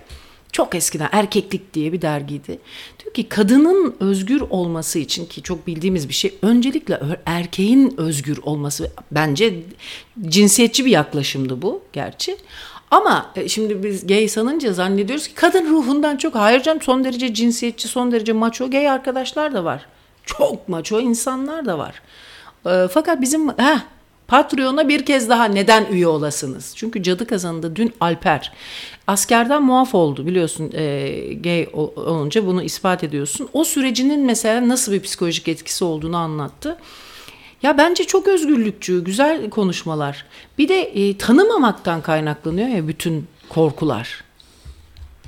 Bak psikanaliz niye hoşuma gidiyor biliyor musun Toni? Ya çünkü açıkladığı daha kuramında bir şey var, barışma var, kabullenme var. Kabul ettiğin an zaten ya bu sinek ben bokmuşum gibi üstüme konuyor. Biliyorum ki aranızda homofobikler var ve beni bok gibi hissediyorsunuz. O sineğinizi alın ben ne yaparım o sineği alır size. Bir küçük bir kutu içinde evlenme teklifi yüzüyorlar içinden bir açıyorsun sinek çıkıyor. Dün bir şeyde hesapta bir çocuk şey yapmışlar videoyu çekiyorlar. Ondan sonra bir İtalya'nın böyle bir Güney İtalya'nın çok çoban bir yerinde Toni galiba. Çünkü İtalyanca anlatıyor haber spikeri belki de başka bir yerde. İtalyan bir haber kanalında. Benim de İtalyancam iyi olduğundan kelli. Onu hemen tabii anlıyorum oradan görür görmez. Alt yazı olsun, konuşma olsun yani. Ondan sonra diyor. Bunun işte çocuk böyle evlilik yüzüğünü diz çökmüş ve yapıyor. Onlar ne büyük maymunluklar ya. Neyse oraya girmiyorum ileride. Ama aranızda büyük ihtimalle çoğunuz yaptınız. Utanmıyorsunuz da koca herifler. Utanmıyor karılar filan. Ay ne ayıp şeyler ya. Neyse o da yazık genç ama gence her şey yakışır. Ondan sonra yapıyor diz çökmüş tam yüzük verecek kız da böyle kameraman birdenbire ne yapıyor biliyor musun Toni? Tam aynı doğrultuda şöyle bir hemen 20 metre ileride bir kadın gelmiş çönmüş sıçıyor. O da kameralara yansımış. Kameralara yansımak. Hayda. Ya çok güldüm. Çok da gülmedim. Sana yollayacaktım böyle sonunu açık bırakmışlar. Yani ne olacak? Onu oturmuş işiyor, sıçıyor bir şey diyor. Sence kaka yapmak mı daha ayıp, çiş yapmak mı daha ayıp?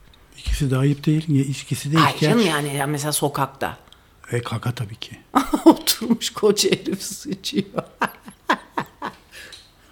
Düşünsene. hiç doğaya kaka yaptı ya sokağa. Ama erkeklerin işediği çok gözüküyor ya. Belli yani yollarda durup işiyorlar. Evet onlar yapıyorlar.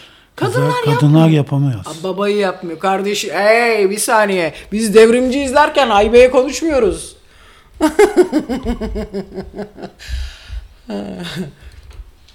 Evet, programın da sonuna geldik. Yok canım. Evet. Hemen bitti mi? Şunca az zamanda. Ben gideyim şimdi şu günlük yaşamın psikopatolojisinin şu özel isimleri niye hiçbir artık travma boyutuna girdi.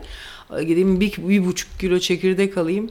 Abi bir de yüksek alkollü biri alayım. Bremen. Onun yüksek alkollüsü çıkmış. Bir tane içtim. Fena değildi. İyi, afiyet olsun. Yazık bu içemiyor ya. Evde ben bir naraya lan diyorum eşyalar bunları bir de. Sonra yer misin yemez misin? Bunlar var ya abi yapma bokunu yiyeyim ben diyorum ya sus diyorum. Sonra abi yarın sabah görüşmek üzere. Bu akşam yeteneksizler için resim atölyesinin konuğunu bütün yeteneksiz sevgili arkadaşlarıma duyurmak istiyorum bu gece. Mine Söğüt Ahlak Belanızı Versin isimli buluşmamızda, panelimizde bizimle onun detaylarını, nasıl olduğunu, neler düşündüğünü anlatacak. Hoşça kalın. Bye bye.